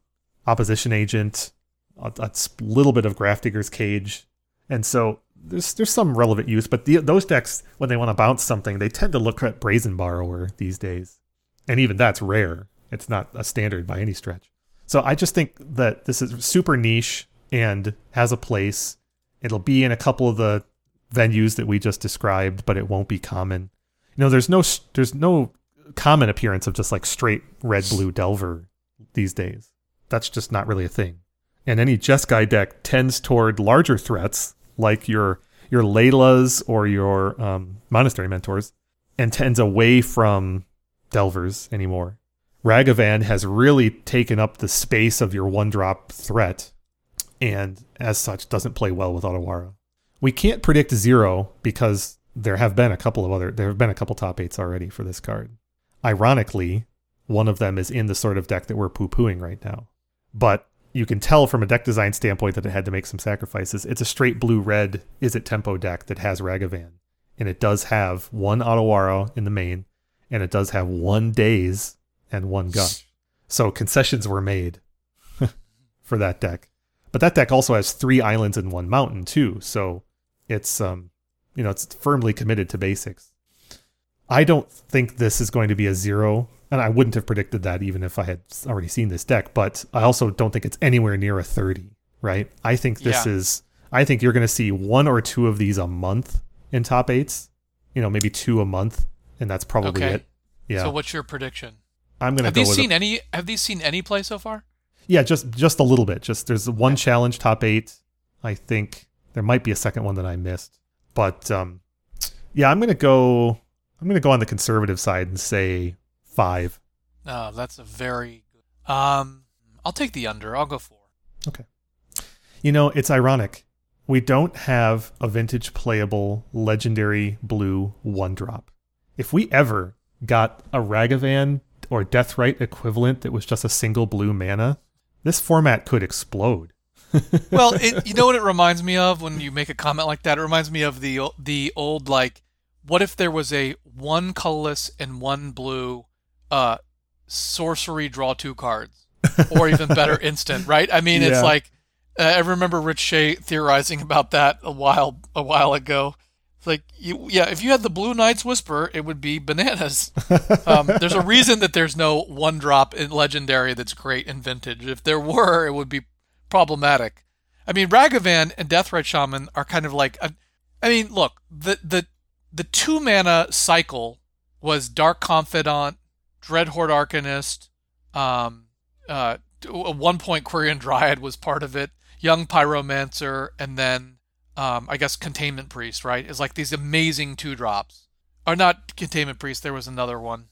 The one that the Stoneforge Mystic, right? Yeah. What I'm saying is that there were these amazing cycle of 2-drops. I mean, it used to be, back in the day that you were lucky to get a great 3-drop, like Ophidian, right? And then we got like Dark Confident, which was just an incredible card for like a 5-year period. and then and then it was like, anyway, I think it's asking too much to get great 1-drops, frankly. 1-drops are not meant to be great, Kevin. Don't ask for great 1-drops. There's a problem if you get great 1-drops. We should not be completing that cycle. That is, I believe that is a truism, as you've said. So I want to address that up front. Out of my own curiosity, I just did a quick search on 1-mana legendary creatures. And I haven't honed my search right now because Scryfall is showing me multiples of each. But let me give you a quick rundown because this won't take long. Hope of Ghirapur. Yep. Isamaru, Hound of Kanda. Which we heralded quite a bit. Yep, that's right. Which we heralded and which we previewed, yeah. Yep. And which has recently made a top 8 in the hands of one Brian Kelly. Number 2, Isamaru, Hound of Kanda from the original Which was bonkers Kamigawa. when it came out. Yep. Kythian, Hero of Akros. The flip Kythian that turns into Gideon Battleforged. Requires you to attack with a number of creatures to flip it, so it doesn't see any play in most formats. Norin, the Wary. Commander All-Star, not applicable in any other non-niche or non-joke format. Ovia, Parishi, Sage Lifecrafter. This is the mono green one, which for activations of 3 and 5 mana respectively creates tokens. Pretty niche player. Aforementioned Ragavan, multi-format all-star, banned in a couple of places. Reese the Redeemed, the Selesnya legend, which also pumps out tokens. Valentin, Dean of the Vein, the black MDFC that has a green legend on the other side, Lisette. The brand new Yoshimaru, Ever Faithful, new companion to Isamaru in more ways than one. 2 left. Zabaz, the Glimmerwasp, the Boros legendary insect that's colorless with Boros activations. And the last one is Zergo Bellstriker, the dash one, the 2/2 that can't block creatures with power 2 or greater. The almost laughable comparison to Ragavan now. So some colors, like red has 1, 2, 3 1-drop legends. White has 1, 2, 3, 4 1-drop legends. And green has 2. Black has 1, and blue has 0. Which I think is quite appropriate, I'll just say. I mean, we have blue 1-drops that have seen play, like the Sage of it. What is that, Petir? Oh yeah. Curse Catcher. Oh yeah. We don't need something that's like Ragavan powered and 1-drop in blue. Blue is already by far the best color. There's a reason that they don't want to tempt fate by making something like that. Completely agree. All right, so let's move on to one. This card is not seeing play in Vintage, but I love this card, and I think it's a dark horse.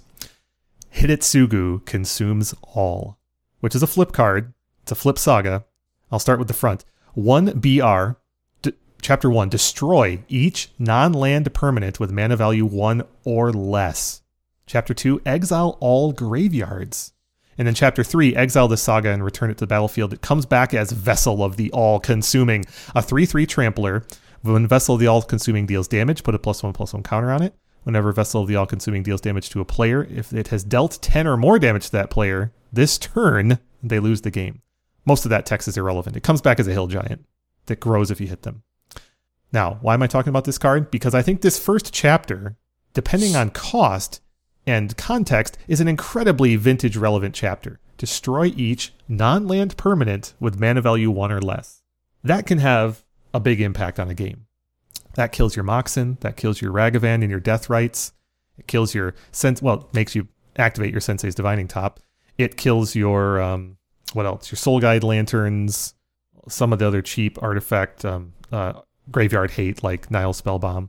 I think that this effect has a place in Vintage, but 3 mana for that effect, you've got to be doing something real specific to make it happen. And the second chapter, Exile All Graveyards, also sees play in Vintage, but the notion of waiting till turn 3 for this on the optimistic side is also problematic for the reasons we talked about with Boseiju destroying Bazaar on turn 1 even. I don't mean to say that everyone should be playing this card and everyone's sleeping on it. I mean to say that I think you should consider this card in the long run when metagames are just right, such that a lot of permanents are susceptible to this. Maybe tokens become more common, and or just the right kind of Grixis style control deck becomes an option. Because I have personally played a lot of engineered explosives in Vintage, and before that Ratchet Bomb, and before that Powder Keg. And this notion of hitting everything indiscriminately at 1 or below, I just know that sometimes that's the right thing to be doing in Vintage. So what do you think? Well, I feel like I don't know. I feel like I'm just like too ancient to be able to sort of like fully focus the mind on the application of the card, because the place my mind goes is just automatic comparison. And all the comparison points that I have are not objective, neutral evaluations of the efficacy or utility of a card, but they're deeply inflected with personal experience and sometimes like failure of a card. Yeah. So the card that this immediately reminds me of is the mana cost is what I focus on, right? So the mana cost, what? I didn't even note the fact that 1BR is obviously one of my personal favorite mana costs. I mean, I played a deck named 1BR in the Vintage Super League. In the Vintage Super League. I had completely elided that fact. So what's the Planeswalker that was 1BR? Remind me that Daretti, yeah. I think Daretti to me was a big disappointment. And I think part of the reason Daretti was such a disappointment is because of the mana cost. It was just so awkward. Now, obviously, there are oscillations in metagame. It is that makes certain mana costs more likely and others more, not just more likely, but more readily usable. And I have serious reservations about this mana cost number. Right? Absolutely. And so it's hard for me to get over that hurdle in terms of an evaluation. That isn't to say that like these chapters aren't useful. They are, right? Like the fact that this is a recursive saga is really interesting to me. What do you mean about recursive? I'm sorry. So like number one, I think the first ability is really, let me just go through the abilities. So the first chapter to me is potentially really powerful, but it's hard to harness effectively, right? That's the problem. Number two, the second chapter is actually incredibly powerful, but it's something you want to be able to pinpoint control the timing on, right? And the fact that both of those things are out of your control, I think this makes it a chaotic card. I can see why you would say that. Yeah. Yeah. And then for the last ability, I mean, I think it's actually a decent creature, right? For what it is. Well, if the first two chapters have effectively disrupted your opponents, then getting a Hill Giant out of the deal is just gravy. It's a little better than a Hill Giant. Come on. Well, yeah, you're right. It's better than a Hill Giant, but the fact of the matter is you're not going to play this card because it's a 3/3 with suspend, right? Yes. You're never going to play a card like that in Vintage. It's completely unapplicable. If the card did something that you needed it to do inside of the first two chapters or both, then the 3/3 could be your path to just finishing the game. And similar to our comments on Jin-Gitaxias, there's really no deck in Vintage right now that's trying to put a permanent into play and just ride that permanent to multiple different effects, multi-turn impact on the game, Ragavan notwithstanding. So this notion of doing that is kind of antithetical to how Vintage is right now. You're looking for big splashy effects or things that are going to end the game in your dominant decks right now. To put it another way, this is not a Delver card. Yes. Right? This is not a Xerox card. This is a multicolor, probably 3-color, maybe 4, control deck card, which is part of the reason why I'm attracted to it. This is the kind of card you're going to put into your 3 or 4 color Deathrite deck next to Wrenn and 6 and with, Snapcaster Mages or, whatever your flexible removal suite du jour is. And the fact that there's dyssynergy with Deathrite Shaman at face value cannot be understated. The notion of destroying your own Deathrite when you play this on turn 3 is problematic at best. Or the mocks you use to play it, right? Because Vintage puts so much downward pressure on tempo that you're going to be incentivized to play this on turn 2 in the matchups where it's good. And that's inherently problematic because it destroys basically every way you use to do that. Not barring, Dark Ritual, which doesn't help. No. Can you think of a clever way to accelerate this on turn 2 with a Vintage playable kind of card that's not disadvantaged? I can't think of one. No, I mean... You'd have to have some kind of 2-drop that wouldn't be destroyed by this, but then you can't play that on 1 without destroying something. Right. Yeah, there's probably some clever way, but in terms of our readily available merchandise, there's no way to accelerate this and not lose extra value. Yeah, this is really a chaotic card. Yeah. I think if there's one thing you can say about vintage, chaotic cards need not apply.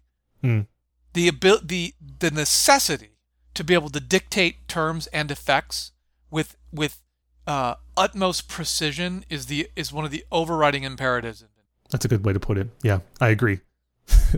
Chaotic is not a term that I had come up with when evaluating this, but I think it's actually pretty accurate. It's difficult to control where this is going to be right, and it's difficult to control the definition of chaos. Yeah.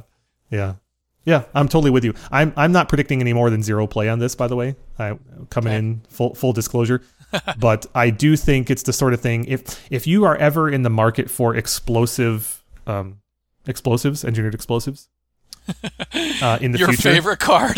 I love that card. Absolutely. Yeah. I would just say, don't ignore this in terms of how it would impact your deck, because I genuinely think there are some matchups where this card's kind of cool.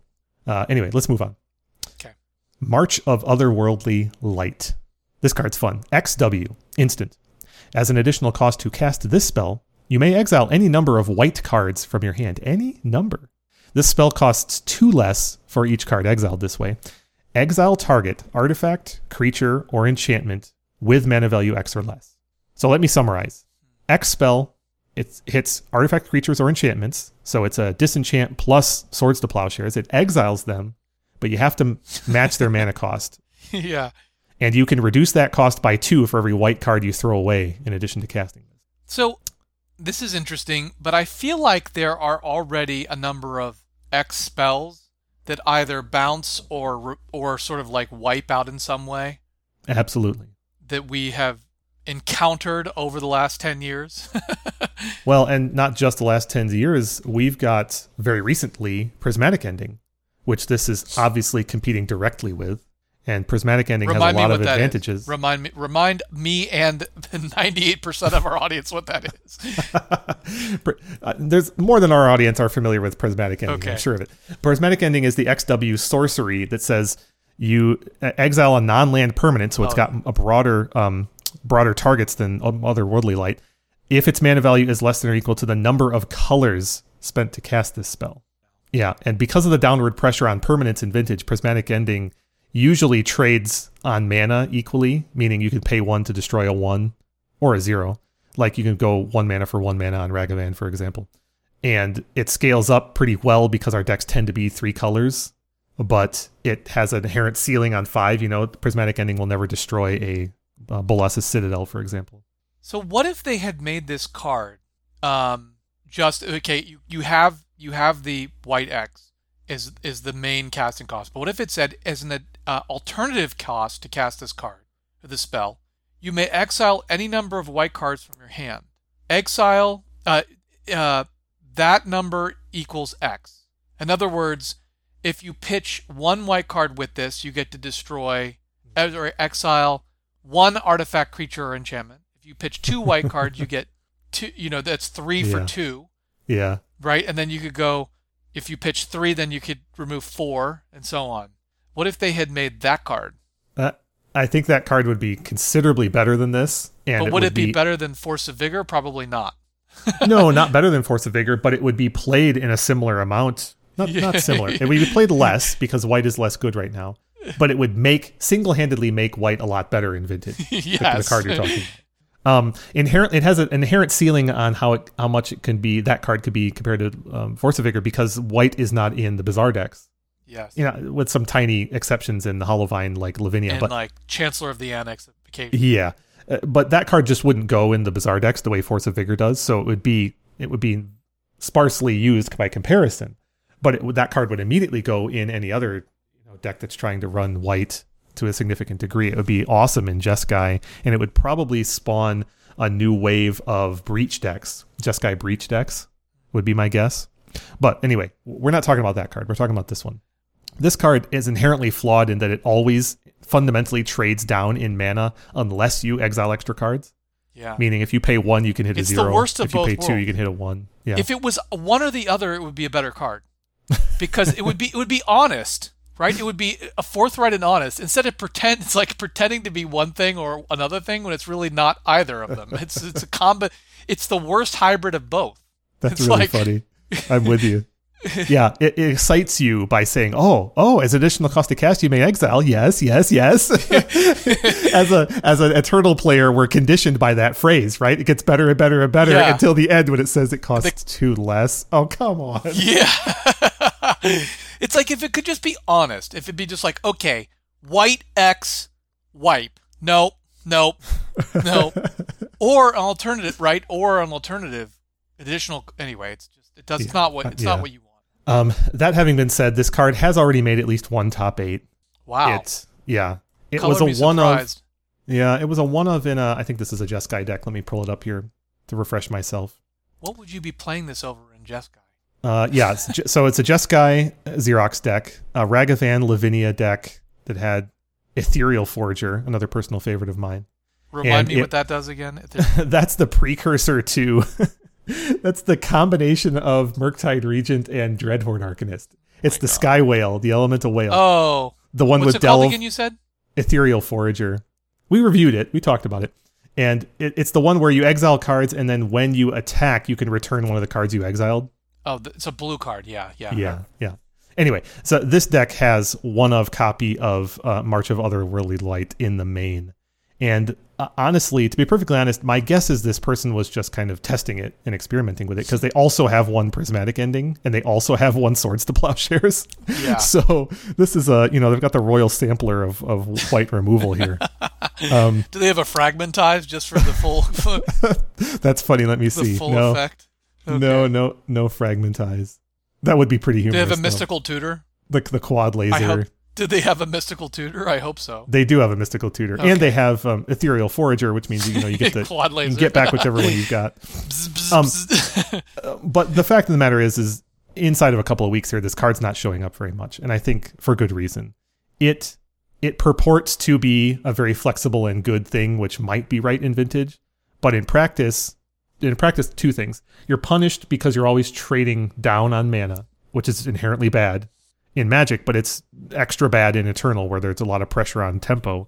So like if your opponent goes Volcanic Island Ragavan, go, and you have a hand that has just a land in it, you can't Otherworldly Light that Ragavan without pitching cards.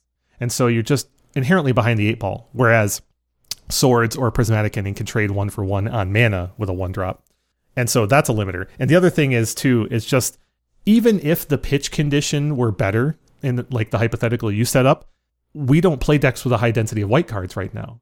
You're going to have to, in order to really pitch cast this thing for value, you're going to have to ramp up the quantity of white cards that you play in your deck right now. And that's basically a new deck in Vintage. There's, aside from White Eldrazi the White Hate Bears decks, those decks could make use of such a card, but they've really fallen out of favor. And also those decks don't tend to be, interested in spending card advantage to remove things. Right. Those decks already have the superior permanence. They need all the pressure they can apply. Right. They need the stacks effects, and they need the efficiency of removal. I suppose sometimes there's like a superfluous Thalia in hand, but that doesn't help you that much, right? No. Like removing someone else's 2 or 3 drop is not their priority. So let's wind up the conversation on this card. We have to go non-zero because it's already put up one challenge top 8, okay. But honestly, I like this one even less than say Otawara. Like. Yeah. I'm going to go, I don't know, 2. I'm going to say there's going to be one more maybe. I'll go 1. I'm comfortable saying that we've maxed out on this. I will say for the upside of our audience can at least appreciate our completeness. That we covered this card and left no stone unturned. Well, one of our common themes of our set reviews is that we sometimes just review cards that are interesting. Okay. Or maybe historically relevant. On that front, let's talk about Containment Construct. It's an artifact creature for 2, Construct. Whenever you discard a card, you may exile that card from your graveyard. If you do, you may play that card this turn. And it is a 2/1. Keen-eyed listeners may recount that most of the words on this card overlap with one Conspiracy Theorist, a card that I brought in as an honorable mention from our Strixhaven review. I think it was Strixhaven. And said that I really liked this card and thought it was really cool. This card is just a less restrictive, more powerful, easier to cast conspiracy theorist, which is neat, but also kind of bums me out. Like, I had this Dark Horse card that I wanted to see make an appearance in the long run, and they just print a better version right off the bat. This is kind of funny. So this card is an incredibly powerful potential engine card. Like the amount of card advantage you can generate out of this, especially with Bazaar, is just off the hook. Well, the mana cost is inherently in the playable range. Let's stipulate to that. Mm-hmm. I think the big... so it seems to me that this card is designed with some sort of combinations, probably, in interactions in mind. And obviously I don't know what those are, because I did not look at the rest of the set closely, and I did not study the block they may have been designing this for. But the key to this is that you need to have a discard outlet. Yes. And there are some obvious discard outlets in the vintage format. I don't think you can reasonably improve upon Bazaar decks as are currently constituted, so I'm not sure if this is going to go into one of those. You're probably looking for something that is some recursive or iterable discard outlet, like a Riddlesmith, maybe something better, something of the sort of a Riddlesmith, but better, right? Like I'm with you. Yep. But you need something. I don't think Careful Study is quite good enough either in that regard, because you need something where you can get you can really over time create some advantage by, discarding a card and then being able to immediately reuse that card and not also have to rely on the graveyard in the long term, like you might have to with, the Virus deck. Remember that deck? Yeah. That's a deep cut. Yeah, there we go. Yeah, I see what you mean though. You were getting recursive longer term value. With servitors coming back repeatedly. With Artificer's Intuition. Yeah. And Scald Clamp, etc. Yeah. Well, I think you're absolutely right. Your comment about the current Bazaar decks kind of being maximized is absolutely true, but at the same time, this card incentivizes a different play pattern from the current Bazaar decks. Yeah, like you're incentivized to fill your deck with cards that you intend to cast, for one. Usually cheap cards, right? Cards that synergize either in volume or in interaction, such that the Bazaar is effectively just locating the next two cards for you, which is how the most of the current Bazaar decks work, except those cards tend to come back from the graveyard. This one is just, they're going to go from your hand onto the stack with this in play. And so you're incentivized to use artifact-based 0 and 1 drops or cards that are otherwise free to cast. And there hasn't been a deck that did that and wasn't an outcome deck in Vintage for a long time. KCI notwithstanding, there actually was a top 8 by KCI lately. So maybe, and Bazaar and KCI just are oil and water. KCI is a what's the word I'm looking for? It's a critical mass deck, right? If you mulled a 4 on KCI, you're probably not going to win. This is the kind of card that is looking for interactions, as you said. You called out Careful Study. Faithless Looting falls into that category. If you're going a little slower, you might be looking at your Dak Fadens or your JVPs. There you go. JVP and Dak Faden are on a better order than Riddlesmith. Yes. Riddlesmith is good, though. Riddlesmith synergizes quite well with the high volume of cheap artifacts, right? Justin Gennari has done some great work with Riddlesmith and Matt Murray before him, right? So Riddlesmith has its place, and it synergizes with the kind of card you need here. But the bottom line is, this kind of engine is really difficult to put together in Vintage because it's inherently like an onboard combo engine, and it's inherently easy to disrupt, right? If you put this into play and have a Bazaar in play, your opponent has a window where they can prevent you from getting any value out of this. If you tap Bazaar with this in play and this gets plowed in response, then this had generated no value. You just spent the mana and got nothing. So that's inherently limiting. It's not like an engine card like Underworld Breach, where you get to recoup a lot of value instantly, and your opponent can't stop you from at least getting one card worth of value. Anyway, so I think those are part of the reasons why cards like this tend not to play in Vintage. And some of the other avenues that you could take this deck through remind me of the blue-red deck that you were briefly enamored with the blue-red legend that had a similar effect to this. What was her name? Eruth. No. You remember It wasn't Aruth? Aruth. It wasn't Aruth. It was a different blue-red. It was the it wasn't Aruth. I thought Aruth was the one where when you discarded, you drew that many. Yes, that's the card, but it's not Aruth. That's not. Oh, the name no, of it. you're right. You're right. Aruth is a different blue-red legend that has a different effect. What was the name of that woman? It's not Jorian. That was another blue-red creature. That's right. That's funny. It's on the tip of my tongue. Anyway, when we reviewed it, you were a little excited about it, and you actually put together a deck and tried to play it in one of the events, didn't you? Yes, I really Did you play that in a enjoyed it. challenge? Yes. Yeah. Anyway, this reminds me of that in that if you want to try to be looting on subsequent turns to generate value over time, then you can try that, but it's inherently limiting and requires a strong commitment to that looting kind of engine for difficult payback. And that was your experience with that deck, right? Absolutely. Yeah. Yeah. But that deck was, I mean, yes, but it was also that I used it as a big finisher. Like it would get like to 10 power very. Oh, that's right. I forgot. It had additional power equal to the number of instants or something in your graveyard. Yeah. Gotta find the name of that creature. Just search blue-red one creatures. That is precisely what I'm doing. The answer is Riel the Everwise. There you go, Rail. Yes. Okay. Anyway, yeah. So, and while this containment construct is less limiting than a Riel or even an Aruth, because of the mana cost and because it's cheaper and you can be more aggressive with it, I think the conclusion is still the same. It is very difficult to make a critical mass deck via Bazaar with this because it's fragile and has the same kind of limitations that KCI does. And it's very difficult to make a longer term repeated value engine a la Riel because you have to overcommit to the deck construction limitations and it's easy to break up for relatively little benefit too. You don't get a lot out of this. And so for that reason, I'm predicting 0 here on Containment Construct, as cool as I think that card is. Are you as well? Yes, unfortunately. I mean, I just think that the first 5 words, first 5 words on the card are the problem. Whenever you discard a card, I mean, you're right. Inherently limiting. Yeah, I mean, it's not to say that there aren't a lot of cards to discard, but it's like, if you're. There just aren't enough. When was the last time JVP saw a lot of play? Oh, yeah. JVP's way on the outs these days. There you go. All right. Let's move on. We're up to our third member of the cycle, the channel land cycle, and the only of the remaining of the 5 we will discuss. That is Takenuma Abandoned Mire. This is the black card. Channel 3B. Mill 3 cards. Then return a creature or planeswalker card from your graveyard to your hand.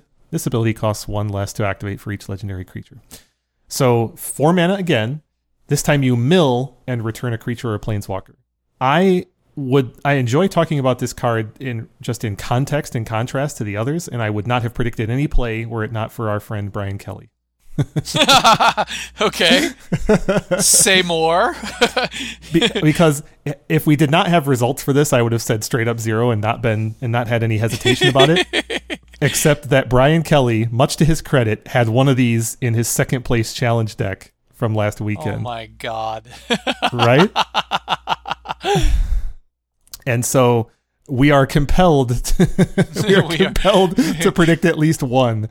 And, unless Brian goes on a tear with this multicolor monstrosity that he's brought to bear here, which I definitely would not put past him. It is definitely within his wheelhouse to do so. I am not planning on predicting more than 1 for this card. This is the sort of card that I believe Brian personally has made a top 8 with despite this card is how I would put it. He legitimately, let's make one thing clear. He legitimately has spells he can cast with this card. If it's in his opening hand, he has many spells he can cast. He's got Dark Confidant ×2, Divining Witch, Hope of Girapur, Valki, God of Lies, inexplicably. He's got Sensei's Divining Top. He has Doomsday. He's got spells he can cast with this. Demonic Consultation.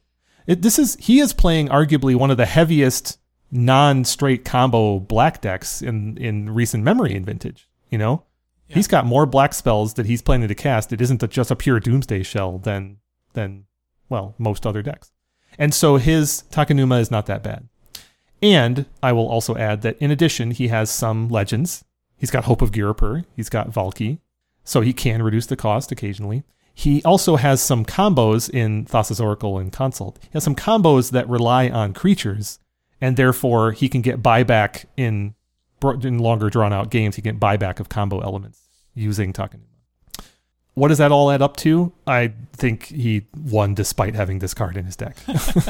But if there is any player in the history of Magic and Vintage in particular that has won despite having certain cards in their deck, Brian Kelly is number one on that list, in my opinion. All right. So let's try it. Let's try and do this in a structured manner. Okay. So we can begin by stipulating that this is a potential throw-in black mana source with all the constraints that we mentioned for the preceding one, right? That Agreed.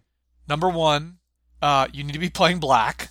Number two, you do not want this over. You do not need a dual land or a basic land in this spot, right? So you have the flexibility to be able to run a non-basic land that produces only black, and it isn't like Urborg that can generate black more broadly. Yeah. So that already narrows the possible range of applications or insertions. Very much so. The thing that trips me up the most about this card is the phrase "mill 3 cards," because what you're saying is, number one, that you want to put cards into your graveyard, and while that's it's an overstatement to say Vintage decks don't want to put cards in their graveyard. They absolutely want to put cards in their graveyard. But they generally want to put cards in their graveyard by casting spells, not by milling cards off the top of their deck. Especially, the higher the power of the deck, the more restricted cards you have, the less likely you are to want to put cards into your graveyard from the top of your library, right? Right? Yeah. Okay. So continuing that line of thought, not only do you need to be comfortable with binning the top 3 cards, which I am not comfortable with, and randomly, that's the upside of DAC, right? Is that you don't have to bin the top 2 cards. You get to actually select. There's no selection involved here. It's just bin. All right, right. Well, the selection comes on what you get back, of course, but yes, still. Okay, so that leads to the final point, which is that you need to have. It's the old, what was it? The strategic planning problem. You need to have, I guess Thirst for Knowledge is a better example. In order to maximize the value, you have to have a certain density of artifacts. And this is even worse in this case, because in Thirst for Knowledge, you could draw 3 non-artifacts, but you're holding that one artifact in hand, that you can now discard. Yeah. This means that in order to get the value out of it, you have to have a creature and or a planeswalker in the top 3 cards of your deck without the benefit of necessarily manipulating it. Yeah. Which means mathematically, you probably need somewhere in the range of 18 to 22 creatures and or planeswalkers. No, the numbers, there's no way the number's quite that high. But to your point, though, you have to have a certain threshold because otherwise you're not getting any selection, right? If the number's low, then you're going to mill 1 creature and you're going to get that 1 back. And with a deck like the one Brian has constructed here with 7 different creatures, the odds of that 1 being the one you want is reduced greatly. So here's the problem further. It's not simply about having a minimal number of creatures and or planeswalkers to be able to virtually guarantee that this effect is going to actually have the upside. Mm-hmm. It's also about the fact that there's some danger in milling other good cards. If you're looking for that 1 out, and it's like an instant or a sorcery or an artifact, well, what now? Yeah. I am incentivized to continue commenting on Brian's deck here because he has some clever deck building things, but let me ask you something. This is not the quickly. standard. So you said there's 7 creatures in his deck. How many planeswalkers? There are 7 different creatures, the total of 10. Okay, how many? There are 0 planeswalkers. Wow. So he has 10. He has 10 hits for this card in total. Yeah. Wow. All right. But for the sake of argument in Brian's deck, and to give him credit, he is a clever deck builder. He has built multiple interactions with Takenuma. He has Doomsday, so he's got a Doomsday line where he stacks Takenuma on top, mills the next 3 cards, which includes a Thassa's Oracle, and then casts the Oracle to win with only 1 card in library. So there's a 6-mana Doomsday line here that includes Takenuma. And that's an uncounterable way to start the Doomsday line, by the way. That's pretty funny. It is. It is an uncounterable way to start that line, and the only spell that is involved at that point is the Oracle itself. So it passes up on. And if he has a Cavern, then he can bust it through.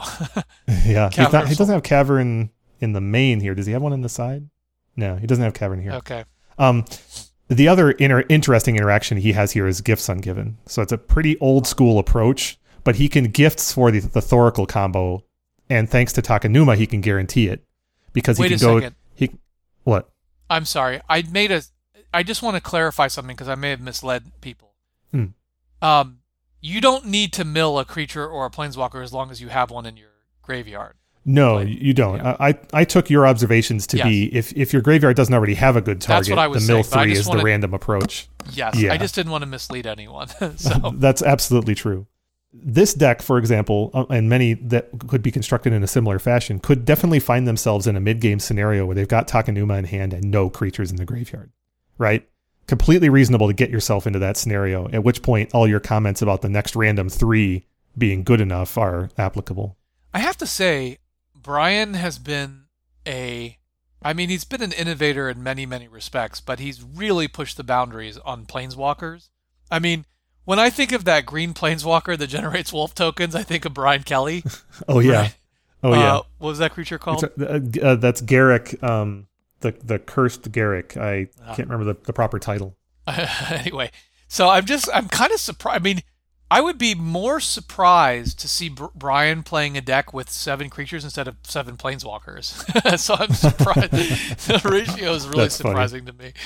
Yeah, and his Arlen Cord technology in Oath, for example. Yeah. You're absolutely right. It is. I do find it legitimately surprising that he doesn't have planeswalkers in here, but it's worth noting this deck is purely blue-black. And that is... Well, I know. You have Jace Prince Prodigy, you've got Lavinia. Don't get me wrong. Not Lavinia. The measure that you started off with about where this might fit as a value card in your mana base, I think another way to articulate that is if you're the sort of deck who can support a basic swamp, then Takenuma is a candidate, right? There's a lot of decks in Vintage today that have black and could not support a basic swamp, right? Due to their deck construction. The Sultai decks, the bug decks lately are primarily blue-green decks with a little bit of black in them. And they will frequently go through they could possibly go through a whole Deathrite game without activating the black ability on Deathrite, for example. But to your point, because Vintage has very few purely blue-black decks right now, the only decks that tend to be blue-black are Doomsday. And this card, Takenuma, despite the fact that Brian Kelly has built one copy of a Doomsday into this deck, it's not really a Doomsday card. It's not efficient. It's not part of the standard lines. It doesn't speed up Doomsday in any way. If anything, it slows it down, which Brian has done here, but could potentially give you some resiliency in the Doomsday world. But I would be very surprised to see Discover N or anyone else like that put Takenuma into their deck anytime soon. If Brian is listening to this, I think he's thinking, challenge accepted, Kevin. You've thrown down the gauntlet. Brian has made a career out of building interesting and off the beaten path decks, and including lots of unusual things. He's done it again here in multiple ways. He's got Valki, God of Lies. That's not a Vintage card, but he's made it work. The bottom line, though, is we can't get too wrapped around the axle on Brian's list, even though it's quite clever. The standard use case for Takenuma is very rare in Vintage. Rarer still than Otawaro, and Otawaro is a blue card, for Pete's sake. The prediction I would have for Takenuma is similar to your prediction for March of Otherworldly Light. I'm going to predict 1 because I don't think anyone else is really going to make it work. All right, I'm going to go there too. All right. The rare and coveted tie in our predictions. All right, we've got 2 more cards left here, and they share a lot in common. I don't want to review them side by side necessarily, but one is going to inform the other. Let me retract that. Let me restate that. I'm going to take the over this time, Kevin. I'm going to go 3. Fascinating. I'm going to go 3 on that because I think there may be enough just the fact that you can get a planeswalker creature back, I think may actually have enough value. Okay. For out of a land. So I'm going to go 3. You're talking about the pure value use case. I think the upside it might be better than the blue. Interesting. Okay. All right, well, I'm excited to see. So these next 2 creatures have a lot in common. Would you like to try and evaluate them side by side? Because I think it's kind of an interesting exercise. Yes. One of them is from Kamigawa Neon Dynasty proper. One of them is from Kamigawa Commander. And that's part of the reason why we have two otherwise very similar cards in the same set. The first is Kappa Cannoneer. 5U, artifact creature Turtle Warrior, which is awesome. It has Improvise, which if you recall is the ability that lets you tap artifacts to help pay for the spell. It has Ward 4, which is quite a high number. Whenever an artifact enters the battlefield under your control, put a +1/+1 counter on Kappa Cannoneer, and it can't be blocked this turn. It's a 4/4. Now, of note, it doesn't say whenever another artifact enters the battlefield, which means it will see itself enter. Meaning every time, barring strange circumstances, every time a Kappa Cannoneer comes in play, it's going to be a 4/4 with a +1/+1 counter. It's going to be a 5/5. The comparison point, so try to lock that card in your mind. The comparison point is Patchwork Automaton. For a lowly 2-mana artifact creature construct, it has Ward 2, half as much as the Cannoneer. Whenever you cast an artifact spell, put a +1/+1 counter on Patchwork Automaton, and this one is a 1/1. So what do these two things have in common? Ward, the big one has 4, the little one has 2. They're both pretty useful numbers. They both grow with artifacts coming into play, but notably, the Cannoneer triggers on them entering, the Patchwork Automaton triggers on them being cast, so the potential outcomes are a little bit different. Like, Urza's Saga will trigger the Cannoneer but not the Automaton, because you don't cast that artifact. In fact, Urza's Saga will, in practice, put 3 counters on a Kappa Cannoneer. 1 for each construct it produces, and 1 for the artifact you tutor up. Urza's Saga will put no counters on a Patchwork Automaton. Conversely, if you cast an artifact and it gets countered, you'll still get a counter on Patchwork Automaton, but you won't get one on the Cannoneer. So there's different scenarios. The Improvise part of Kappa Cannoneer is noteworthy in how unuseful it is in Vintage. And I say that because Improvise, you might think, hey, that's a very artifact-centric thing. It's really great. Helps you pay for this, right? Yeah, except most artifacts in Vintage already tap for mana. The only way Improvise is good in Vintage is if you have artifacts that don't tap for mana. And the average Vintage deck, even the Workshop ones, have comparatively few of those. If you're a Workshop deck, you can tap your other creatures to cast a Cannoneer, but what are you doing with your creatures if you're not attacking, right? You can tap your Sphere of Resistance or your Thorn of Amethyst. If you're a non-Workshop deck, then you're really down to just Sensei's Divining Top. And when Justin played this Kappa Cannoneer in PO, he added Prophetic Prism, I think? Or Pentad Prism. I don't remember which of the two. I think it was Prophetic Prism, yeah, to draw the card. He added Prophetic Prism to synergize with PO and with this card. It's actually hard to use it, Improvise constructively in Vintage. Okay, anyway, I'm going to stop there and let you give your thoughts. Well, I think what you just said was like almost overly ornate and complicated. It's like fair enough. I want to be clear on how Ward works exactly. Can you just go through the steps? Yeah, Ward is a triggered ability. So whenever the creature with Ward becomes the target of a spell or an ability, then the trigger goes and the condition must be paid, whatever the cost is, or that spell or ability is countered. So got it. You got to pay 2 mana in the case of the small one, 4 mana in case it's of the big. It's like a weak protection. It's a form of protection. Right? That's right. A weak form of hexproof. So I guess the first question I would ask is, how are we casting Kappa Cannoneer? It's, I think, a very apt question. That was the reason I went so deep on Improvise, because the bottom line is, in order to cast Kappa Cannoneer, you're either paying 6 mana, or you're filling your deck with non-mana artifacts for which you can get incremental value by tapping them to cast this, turning them into Moxen. So your Sensei's Divining Tops and your Prophetic Prisms and your other smaller artifact creatures, give me another one, your Pithing Needles, right? You're tapping other things to make them into Moxen for the purposes of paying 6. Okay. What do you see filigreeing these cards? Like, what do you see being used around them? The Patchwork Automaton goes directly into Workshop aggro, and it has already become a staple in that deck. Wow. It's cheap, it's fast, it's hard to remove. It's a growing creature. It's a growing. Yeah, it's a Quirion Dryad that doesn't just die to removal too, because of Ward 2, right? Yeah. If you're properly pressuring your opponent, this dodges Force of Vigor, and we all know that's pretty valuable. And it's worth noting that Ward applies to spells and abilities, so this also dodges Dak Faden. And nice. We know there's a long history of artifact creatures being played because specifically they dodge Dak Faden. This card is annoying. Right?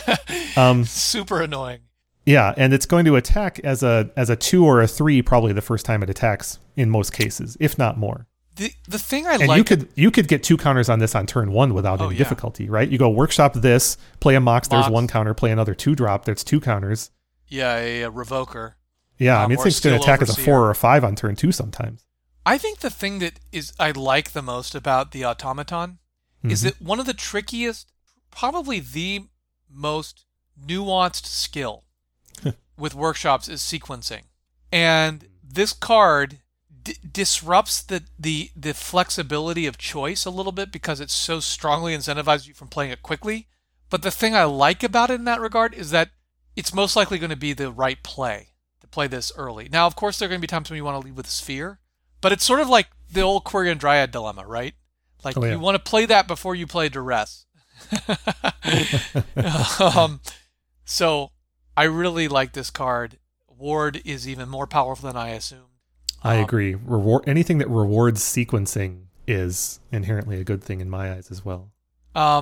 So Patchwork Automaton seems just really, and it's again, it also meshes with the recent, I don't know if it's not now fair to call it recent, the trend of the last 5 years to bend the mana curve low, right? Oh, yeah. And it's instead of like the Golem and Trike era, we're now in the Steel Overseer, Arcbound Ravager,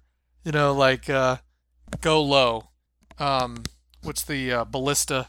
Yeah. God, this card is so good with Ballista and Ravager. It's just kind of bananas, actually. Yeah, it's incredibly synergistic. I agree. And the disruptive effect that it has on removal it's difficult to overstate that. Because there's, with all the downward pressure on mana across the format, players have become a little, I think, conditioned to the fact that their Force of Vigor, for example, is going to be a 2-for-1 against aggro shops. When you're evaluating your matchup, you're just looking at your cards and you're thinking, oh, I've got this thing. I'll just play this Force of Vigor to get tempo against aggro shops and then get into the mid game with them. This card, it potentially sidesteps all of that. Think about the way this interacts with Ravager, because the ward ability only triggers on your opponents. It's akin to hexproof in that regard, which means if you play this and then Ravager on turn 1 and your opponent's staring at Force of Vigor in their hand, yeah, they could get it onto the stack, but they're going to have to pay their whole second turn for it, and that's a big change in the tempo of a game against a deck like Workshop Aggro, right? Where Force of Vigor would be accompanied by a Deathrite Shaman or a Renin 6 or a Tarmogoyf or something on turn 1 or 2. Now it takes that whole turn to do. And that's just a big difference. And if your opponent taps out and you've got Automaton, you can have confidence in going deep on it, at least that turn. This card has already put up 3 top 8s in challenges. This is a big one. This is a big, yeah. I think the only reservation I have about this is how overall effective are workshop decks in general. But they did really well last year, so I think there's a real high ceiling on this card. Is this card replacing Steel Overseer, or are people still using Steel Overseer? I think Steel Overseer had already disappeared. Because of Nettlecyst? Yeah, that's what I was going to say. Nettlecyst really took over that spot too. And it's worth noting that this card plays incredibly well with Nettlecyst, right? Remember how I said if your opponent tapped out, you can feel confident going deep?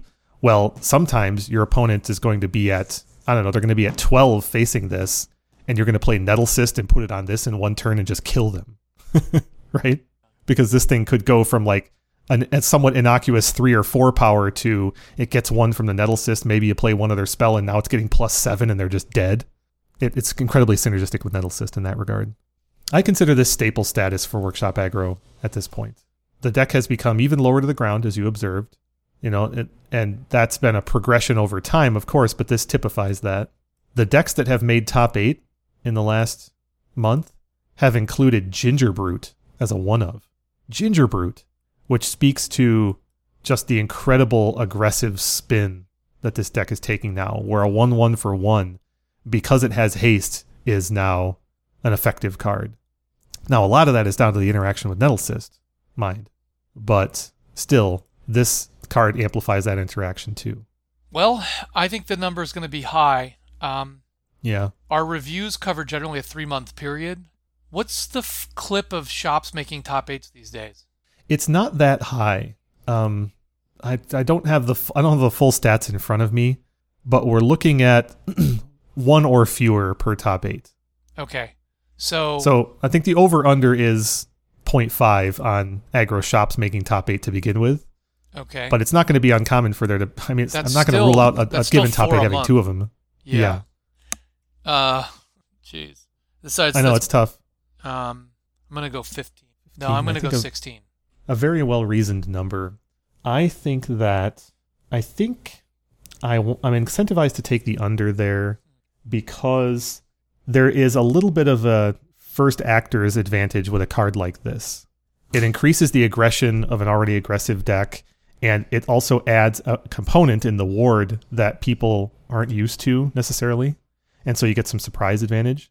But I think as people adjust to how the play patterns against this card, that it will become slightly less effective, which tells me that I think some of its early success will diminish over time.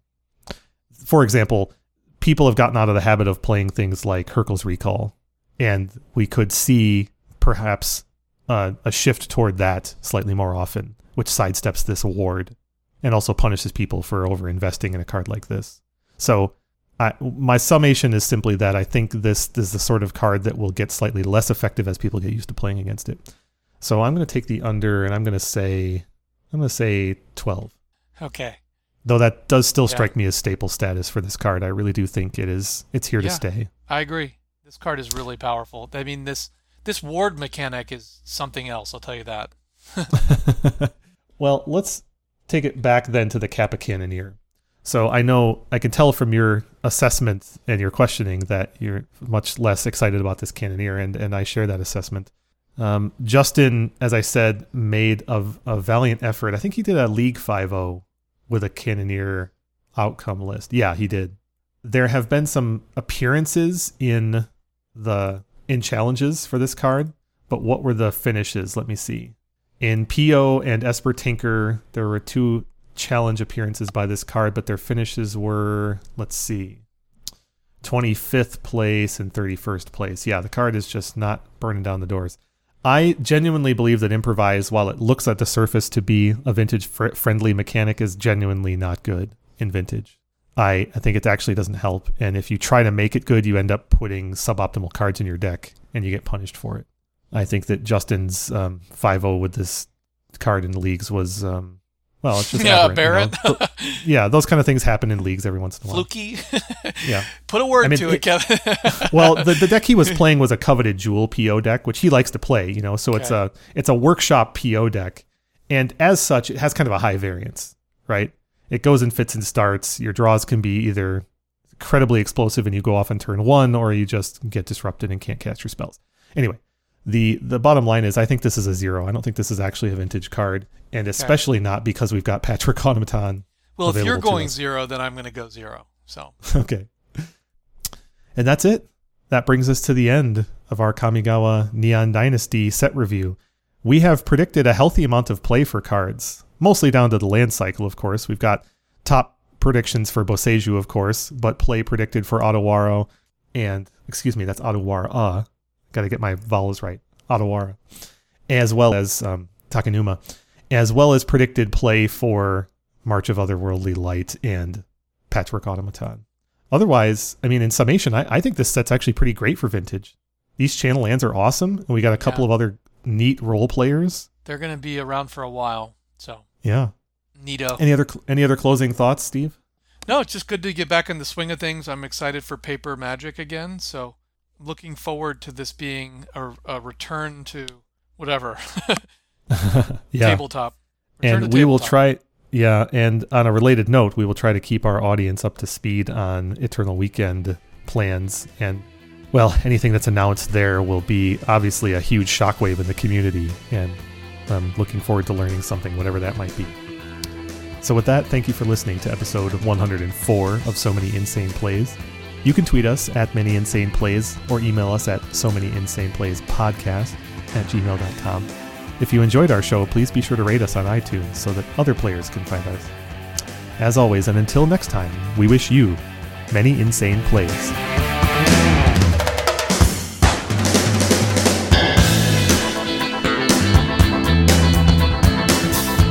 This is not safe for the game!